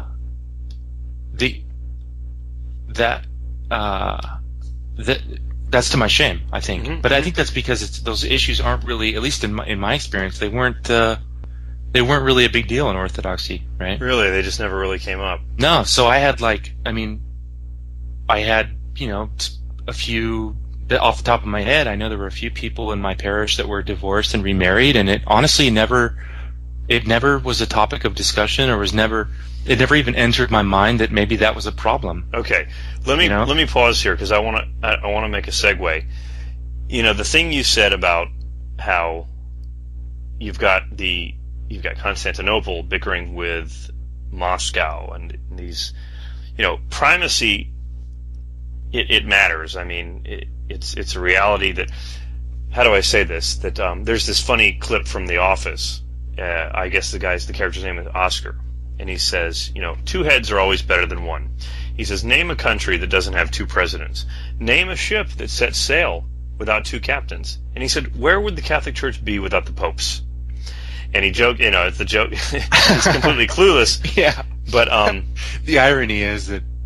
Well, of course, he's totally missing the. I mean, it sounds like that two heads are better than one, and yet, realistically, at some point, somebody's got to take the lead. Somebody's got to take the wheel. Yeah. There's only one helm, and the thing you said about how it's curious, to say the least, that after the schism, around 1054, things like that. I mean, some people say that with Photius, that it started even earlier. But anyway, that there's this sort of aimlessness, this sort of internal disorientation among the Eastern Orthodox. And a week or so ago, I got into a fairly lengthy, keyboard war, sort of an online debate with some people about the headship of husbands in Catholic teaching in marriage. And the thing I always keep, because feminism comes in many shapes and colors. But anyway. The thing that I always come back to is, in Ephesians 5, St. Paul talks about, he says, and actually in the Greek, he says that marriage is a great sacrament or mystery. But here I speak of the church, and that really that there are two sides of the same coin, marriage and the church, basically Christ and his bride. And when you tamper with one, you tamper with the other. And what I'm saying is, I think even in my own path into the church, I noticed, I said, the problem with the Eastern Orthodox is they're wives without a husband. They've separated from Rome, who is, he's the see of the Holy See, the Petrine See, is the head of the household, and in Casti Connubii, 1931, by Pope Pius, and there's countless references to this idea in Catholic teaching, but there's this really beautiful prayer. He says, "May the Father, of whom all paternity in heaven and earth is named, and may Christ our Lord and Redeemer, who desired marriage to be and made it the mystical image of his own ineffable union with the church, put into practice what we have taught in this letter." And when you go back to Matthew 16, which is a pivotal passage in Scripture, we're dealing with the primacy and authority of the successor of Peter, which the Orthodox would say is any bishop. But anyway, it's interesting. Jesus says to Peter, he says, "My Father has revealed this to you." So there's that in revealing to Peter who Christ was, he was graced with sort of paternal insight or wisdom or authority. And, my point is, when you mess with one, you mess with the other. When you mess with ecclesiology, the sacrament of marriage is going to suffer. Yeah. Or conversely, when you mess with the sacrament of marriage, the mystery of the church is going to suffer. And so I want to segue into that about some of, talking about the synod now. It's almost over, but the issues are going to keep raging because, really this is only halftime. This first round of the synod is intended to, set the stage for a larger synod in 2015, exactly 1 year later.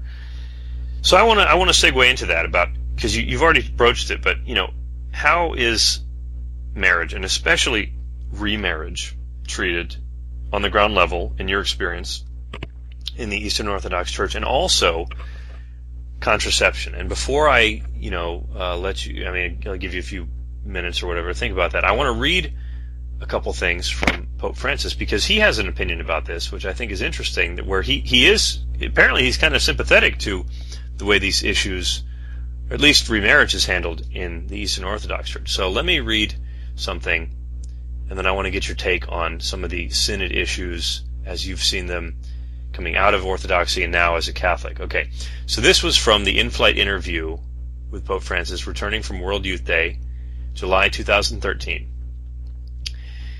He was asked about some pastoral issues. He said, quote, "I believe that this is a kairos," which in Greek means a sort of a season or a special time. "This time is a kairos of mercy."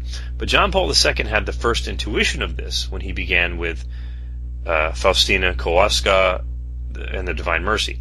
He had something. He had intuited that this was a need in our time, with reference to the issue of giving communion to persons in a second union, parentheses, because those who are divorced can receive communion, there's no problem. But when they are in a second union, they can't.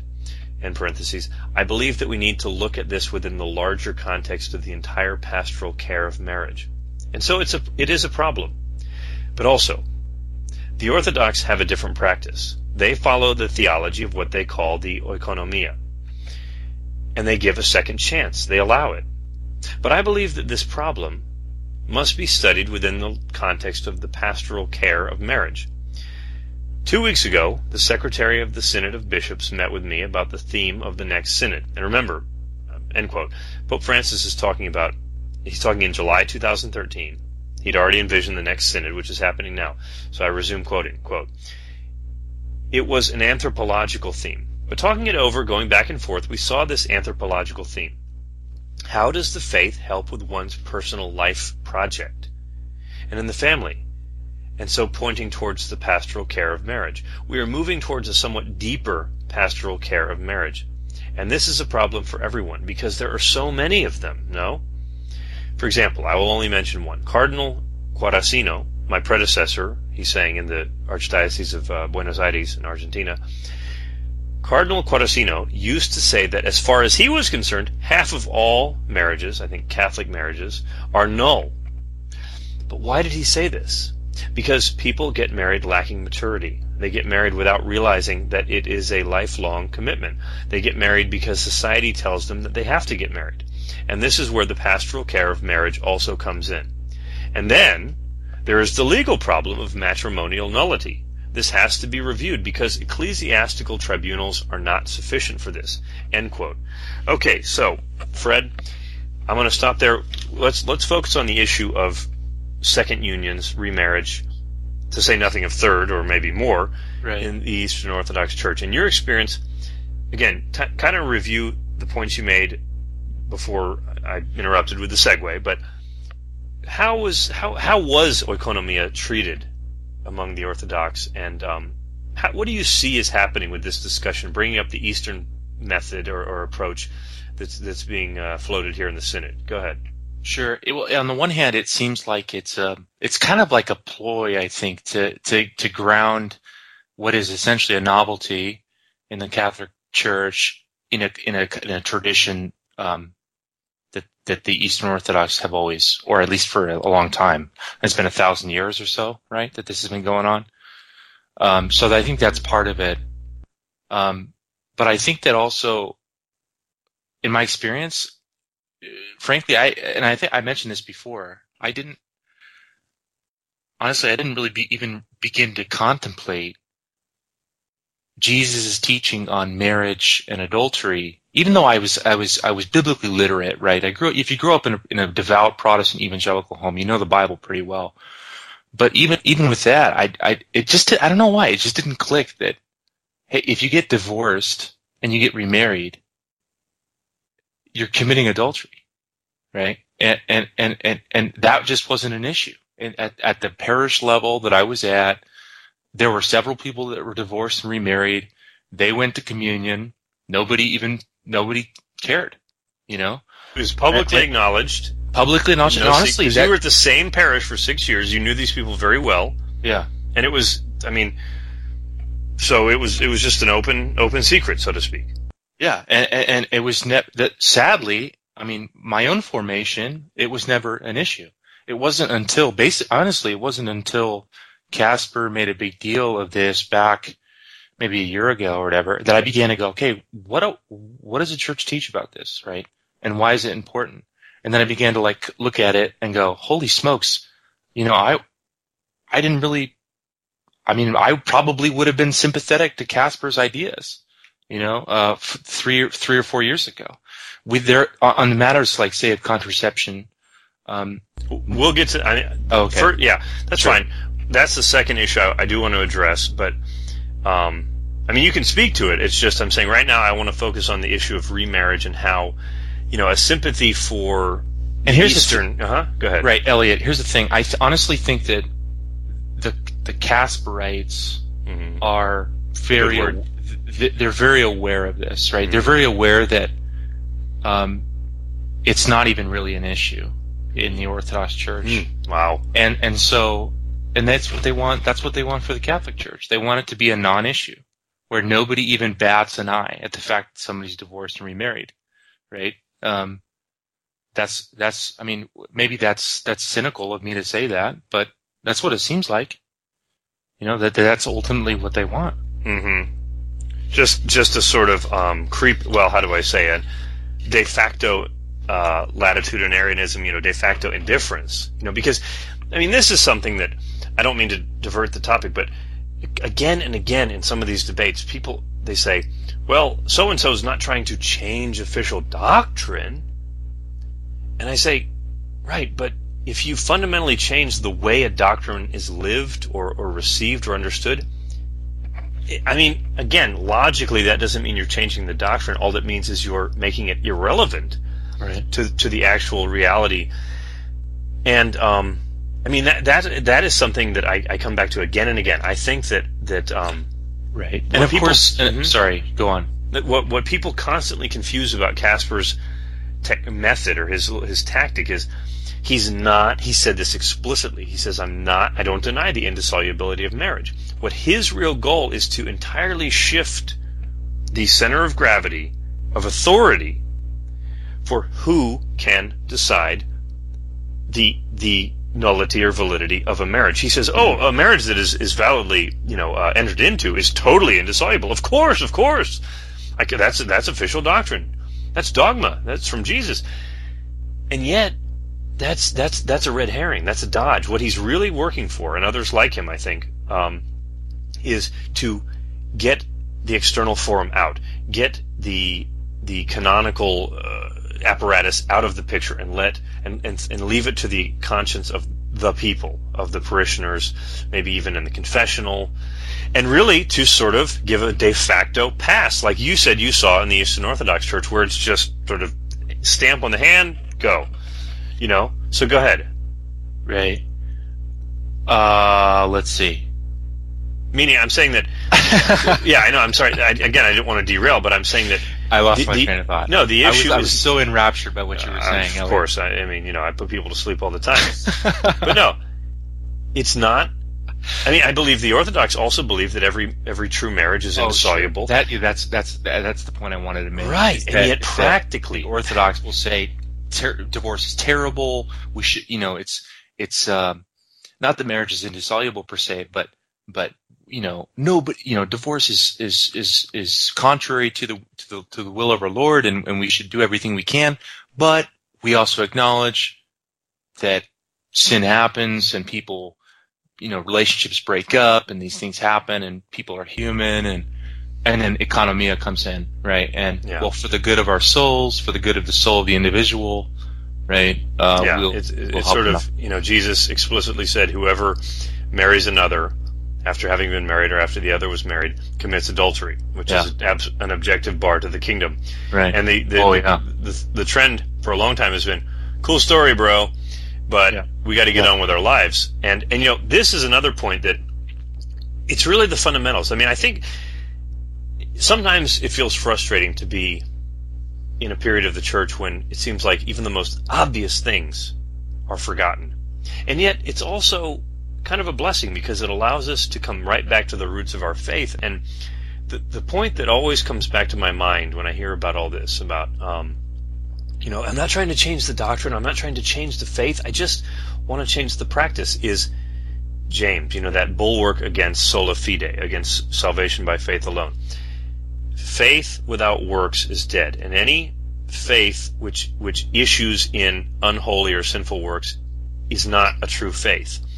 And what that means is that the way you implement or practice or live out what you say you believe can literally negate or invalidate the substance of what you say you believe. And so what I'm saying is that people throw this idea around that, doctrine and what we believe is so important and immutable. Of course, we're not trying to challenge that. We just want to sort of adapt the pastoral applications. But the doctrine is the faith. The pastoral applications are the works. And if the works basically, practically, obviously undermine or basically are contradictory to the faith, that faith has been lost. And so you can't, again, get back to the point about the Eastern Orthodox with worship. To trifle and tamper with the worship is to trifle and tamper with the faith. Because, again, the work of the people. Worship is how faith is expressed, and shown to be real.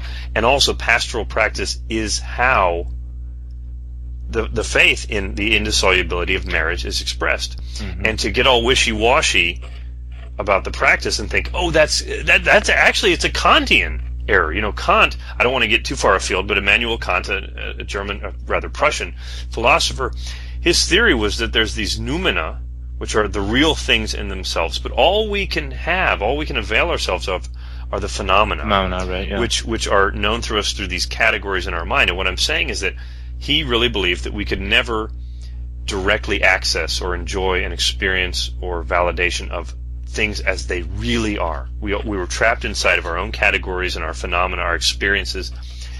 I believe that there's this Kantian sort of delusion going around that, as long as you leave the noumena intact way up there in the heavens, Yeah.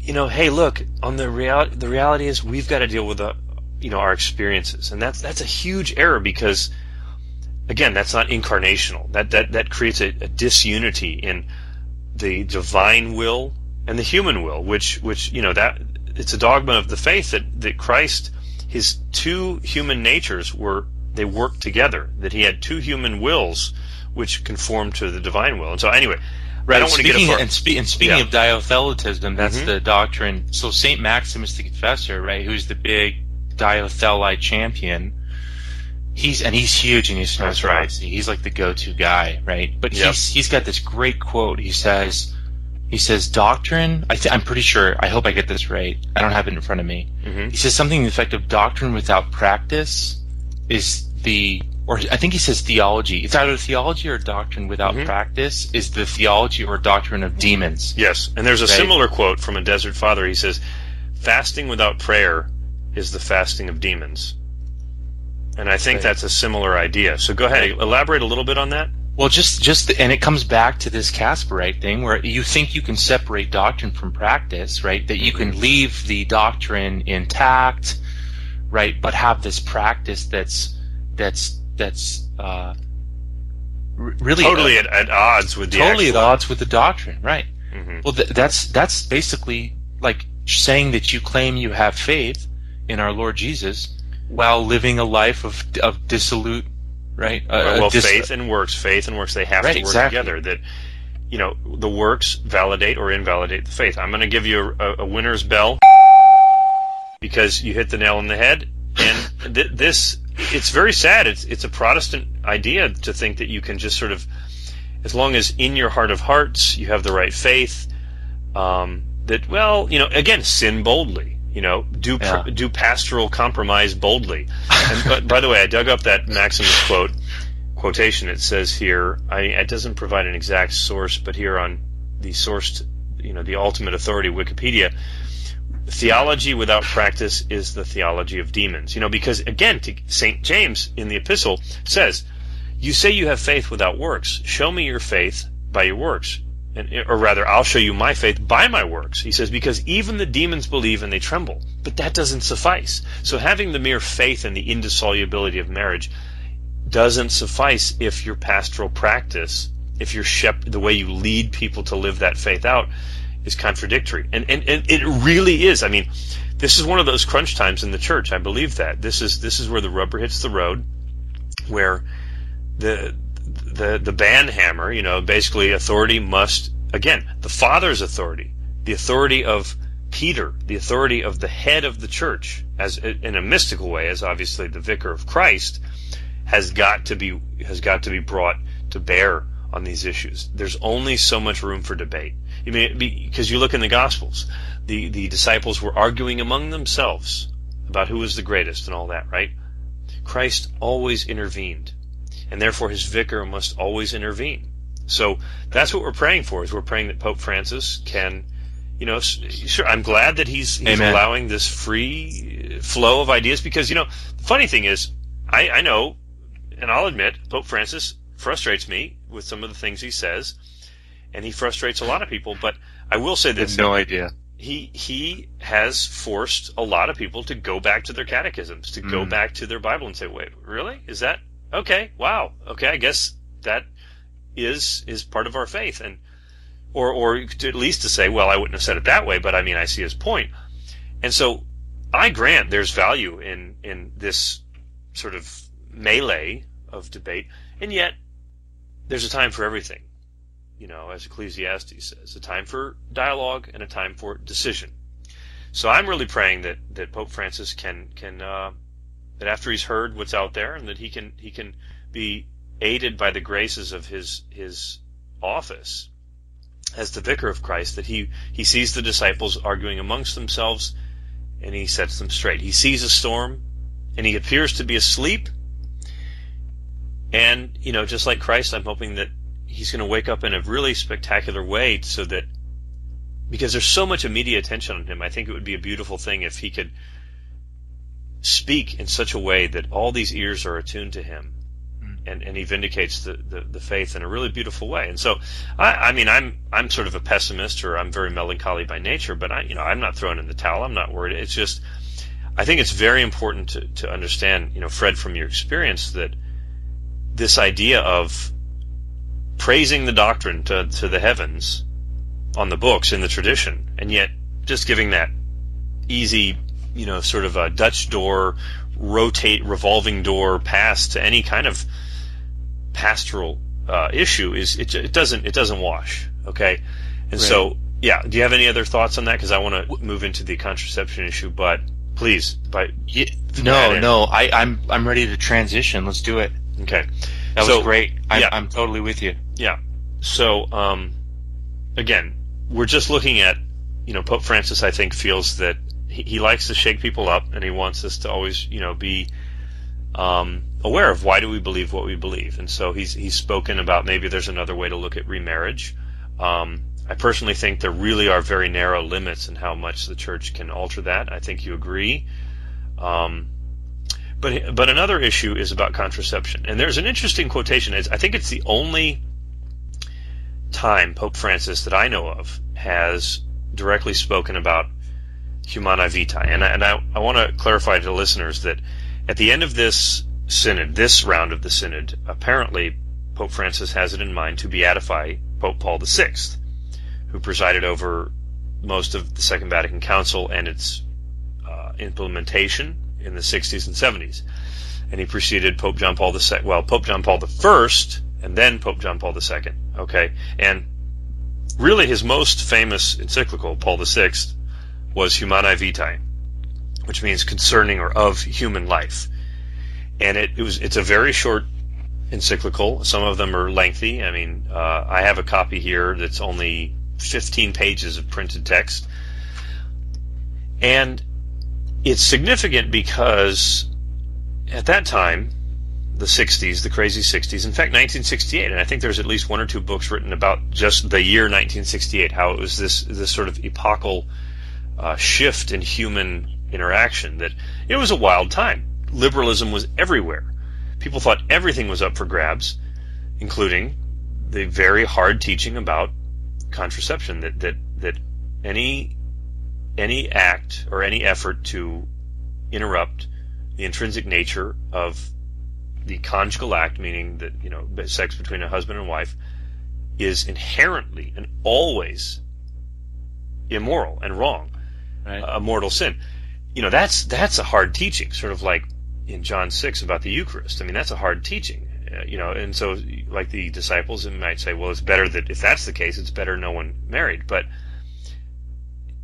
despite all this debate and confusion and wonderment about, maybe the Church can finally come to terms with the real world in modern times, kind of a bolt, out of the blue, Paul VI just, I always think of the Ents in the Lord of the Rings, how for a long time they sound silent, they're immobile, nobody even pays them any attention, but when it's crunch time, they unroot themselves, they start moving, and they're full of power, and they set things straight. They deal with the darkness. That's what he did. He stood against every expectation.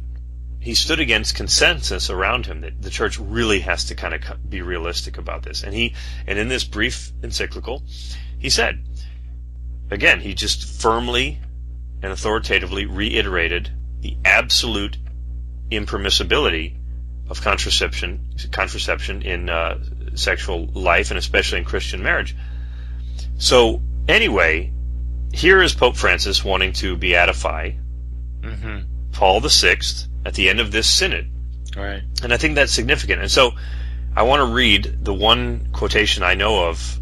There may be others, but where he talks about that. And I want to, and then again, the same thing, I want to get your take on the issue of contraception. Because again, to hear Paul VI, the Catholic Church teach, it sounds like, wow, contraception is a huge issue. It's a mortal sin. It's essential, or rather, not practicing contraception is essential to one of the seven sacraments, marriage. So it's a big deal. So let me read the quotation and then get your kind of take on what do you see happening with the synod, or how were things in the Orthodox Church. Okay, so this was in a March 5th interview in an Italian journal So again, the translation error caveat always is there. But anyway, quote, everything depends on I'll start again. Quote, everything depends on how Humanae Vitae is interpreted. Paul VI himself, in the end, urged confessors to be very merciful and pay attention to concrete situations. But his genius was prophetic. He had the courage to take a stand against the majority, to defend moral discipline, to exercise a cultural restraint, to oppose present and future neo-Malthusianism. The question is not that of changing doctrine, but of digging deep and making sure that pastoral care takes into account situations and what it is possible for persons to do, end quote. So, what do you think? What are your reactions? Go ahead. Right, that just sounds like, basically that just sounds like what I heard in the Orthodox Church vis-a-vis economia, you know? Okay. And it seems like he's setting up a divorce between doctrine and these concrete situations, as he says. Mm-hmm. Right? Unfortunately, he doesn't really expound on that, so I'm not sure what he means by concrete situations. Mm-hmm. Right? But let's be honest. I mean, how does this work out in real life? Mm-hmm. I'll give you an example. In the Orthodox Church, a huge example, right? Mm-hmm. So I don't know if people know this, but Patriarch Bartholomew, if you just Google Patriarch Bartholomew, so Patriarch Bartholomew is the ecumenical patriarch of the Orthodox Church. He's right? the big dog. He's the top dog. Mm-hmm. If you Google Patriarch Bartholomew abortion, right, he comes out with statements that are basically, I mean, he kind of soft pedals around, but it's basically pro-abortion. Really? Or rather pro-choice, of course. Or pro-choice, right. That's the term, you know. Let me read this. This is from his book Encountering the Mystery, right? Wow. Now, can you give a date? When was this? The book was published, I don't know. It's recent. It's like a few years old, you know. Okay. But he says, I also encounter many and diverse issues related to the sanctity of life from birth through death. Those issues range from sensitive matters of sexuality to highly controversial questions like the death penalty. In all such social and moral issues, it is not one or another position that the Orthodox Church seeks to promote in a defensive spirit. Indeed, we would normally refrain from expounding a single rigidly defined dogma on social and moral challenges.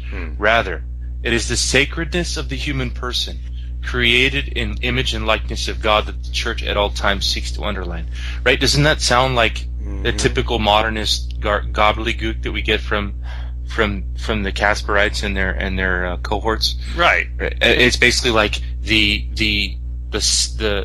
human person is sacrosanct. Now, obviously, the human person is sacrosanct. Our Lord shed His blood for human persons, but it's like that. But basically what it boils down to is private opinion, right? And he goes on later to say in one of his, I think it's in the same book or an interview, he says basically it's not that as a patriarch I can't enter into the bedroom of people, right? So this is where this economia ends. Like I don't know the kind of end game of it. Sure. I mean, this isn't just some crazy, you know, outlier obscure, in the Orthodox tradition. Yeah. This is the ecumenical patriarch. So, you know, like it did. So he's I mean that is if you're on now, board with the economia bandwagon, then that's exactly This is where it leads. You go, you don't even try to play the dogma. You don't even try to play the doctrine game anymore. You're basically just say, we're not even gonna. He says, the Orthodox Church normally refrains from expounding a single rigidly defined dogma on social and moral challenges. Right. Gets back to our Maoist or modernist game, you know, strange visions, you know. Yeah. Well, that's interesting, you know. So basically, in your experience when you were Orthodox, I mean, contraception was just sort of a no-brainer. Like, well, and you know what? Is that right? Yeah, that's true. And unfortunately, I thought the kind of those who took. I mean, there are some clergy in the Orthodox Church and laymen who follow these clergy, who basically hold a position that's tantamount to the Catholic position, right? But but in my experience, they're in the minority, right? And they're also seen, at least from what I saw, they were kind of seen as weird, you know, like these clergy that would say that the teaching of the fathers was opposed to contraception. Wow, they were just kind of seen as weird, you know, and fortunately, I was kind of one of those. And it wasn't until I came into the Catholic tradition, or basically confronted the Catholic tradition on these moral issues, say, oh, I get it now. I mean, you begin to understand natural law, and you know, our sexual organs are oriented towards certain ends, and et cetera, right? I mean, it's really beautiful how it all fits together, you know? Yep.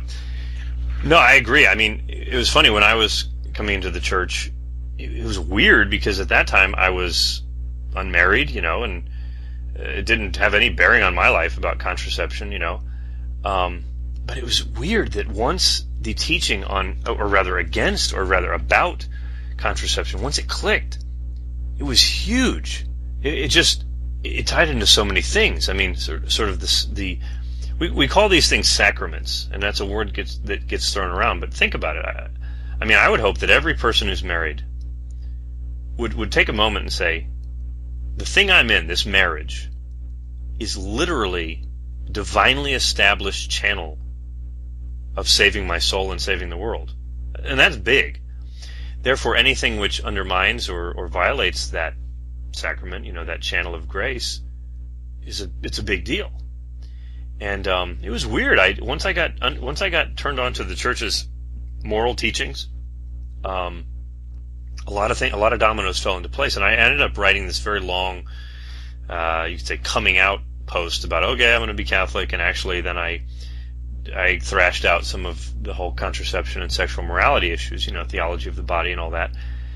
And I had a friend who, he and his wife, not Catholic, they were compelled to stop using contraception. And I thought that was really powerful, you know. And anyway, I want to note an irony here, because you talk about, again, who was that?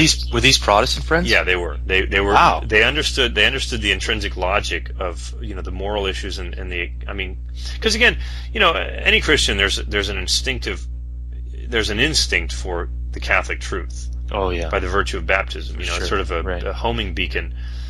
And once I laid it out, at that time I was still technically a Protestant. You know, I put it in very easy to understand terms, you could say, very Christian terms. And they were compelled, they were convicted, and they bought onto it. And so, anyway, you know, who is that? I'm sorry, again, the book you cited, give us the author again. Right, it's the Ecumenical Patriarch, Bartholomew. Okay. And the title of the book is Encountering the Mystery. Right. Okay. Well, it's interesting, Eric. It says, and the subtitle is Understanding Orthodox Christianity Today. Right. Okay, so today is, yeah.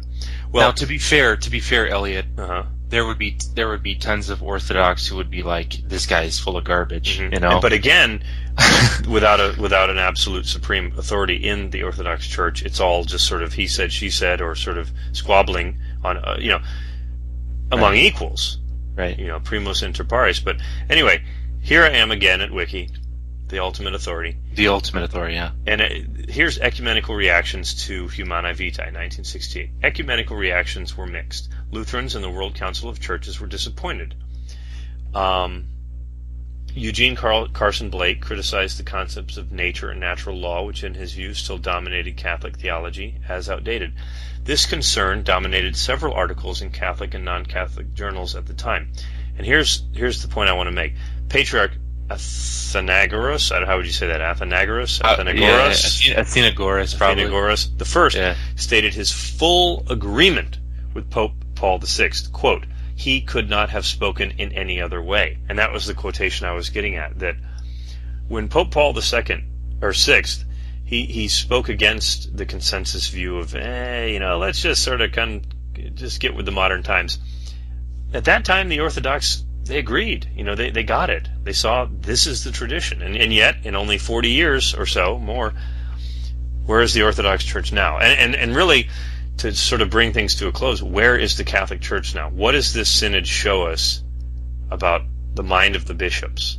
You know, have most of our bishops and cardinals, or rather I should say cardinals, because these are the cardinals right now, have they imbibed a little too easily some of the Eastern Orthodox idea that, well, just keep affirming the creed and the doctrines, but let's be realistic, come on, about the practice, and that's the question, and that's what, and it is a question mark over the next few days. What is going to be decided? How will Pope Francis intervene? And over the next year, what's going to happen?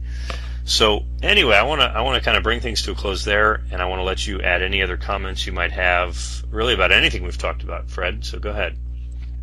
Well, I probably want to end on a hopeful note. Did you see? I'm sure you've seen the interview with Cardinal Pell. Did you see that today? No, I mean I glimpsed. Or the clip with Cardinal Pell. You didn't see that? No. Oh, it's outstanding. I think it's on Rorate Caeli. Oh, that's an inside joke. No, but go ahead. So it's on an unclean source, yes. An ideologically unreconstructed outlet. Yeah, go ahead. That's probably be edited out, but they link to it, and it's just outstanding. I just thought this guy, I was so impressed. This guy, really? Okay. Yeah. So then, I was awesome. Because what was the one takeaway? It was like finally a cardinal comes out and just lays it down, and a cardinal worthy of the name. I mean, obviously besides Burke, right? But Burke's like he seems to be the outlier. But I think honestly, I think the majority of the Synod Fathers realize this is garbage. Yeah, it's not going to wash. That some of the frenzy, the sort of populist or sort of get with the modern times, get the smell of the people frenzy has got. There's a line, and that's great. I mean, that's a beautiful thing, and that's what I said earlier. Is that sure, I might be melancholy or skeptical or whatever, cynical by nature, but I'm a Catholic, and I trust in the guidance of the Holy Spirit over the magisterium, as ugly as it is. And I just will say that I do wish that Pope Francis would, again, this is my personal, he's the Pope, it's good to be the king. He's doing what he's doing, but I think that I've seen it in a lot of different venues. People are confused, and they're a little bit worried. They feel, in limbo, sort of floating, treading water, and now is the time for some of the old school clarity, just sort out. Again, Christ saw the disciples arguing amongst themselves, and he stepped in. So, well, Fred, I really appreciate all you've brought to the table. You have been listening to the 1 Peter 5 podcast. This has been a production of Signo Media, copyright 2014, all rights reserved. Please remember to visit us online at www.1peter5.com. That's www.1peter5, all spelled out, all one word, .com. You can join our Facebook page at facebook.com/1peter5 and follow us on Twitter, again, at twitter.com/1peter5. If you feel that we have provided you with something of value, please hit our donate page and make a contribution. It not only helps pay for our web hosting and the fine content we provide, but helps us keep food on the table, and that's kind of important. Until next time, I'm Steve Skojak. Thanks for listening.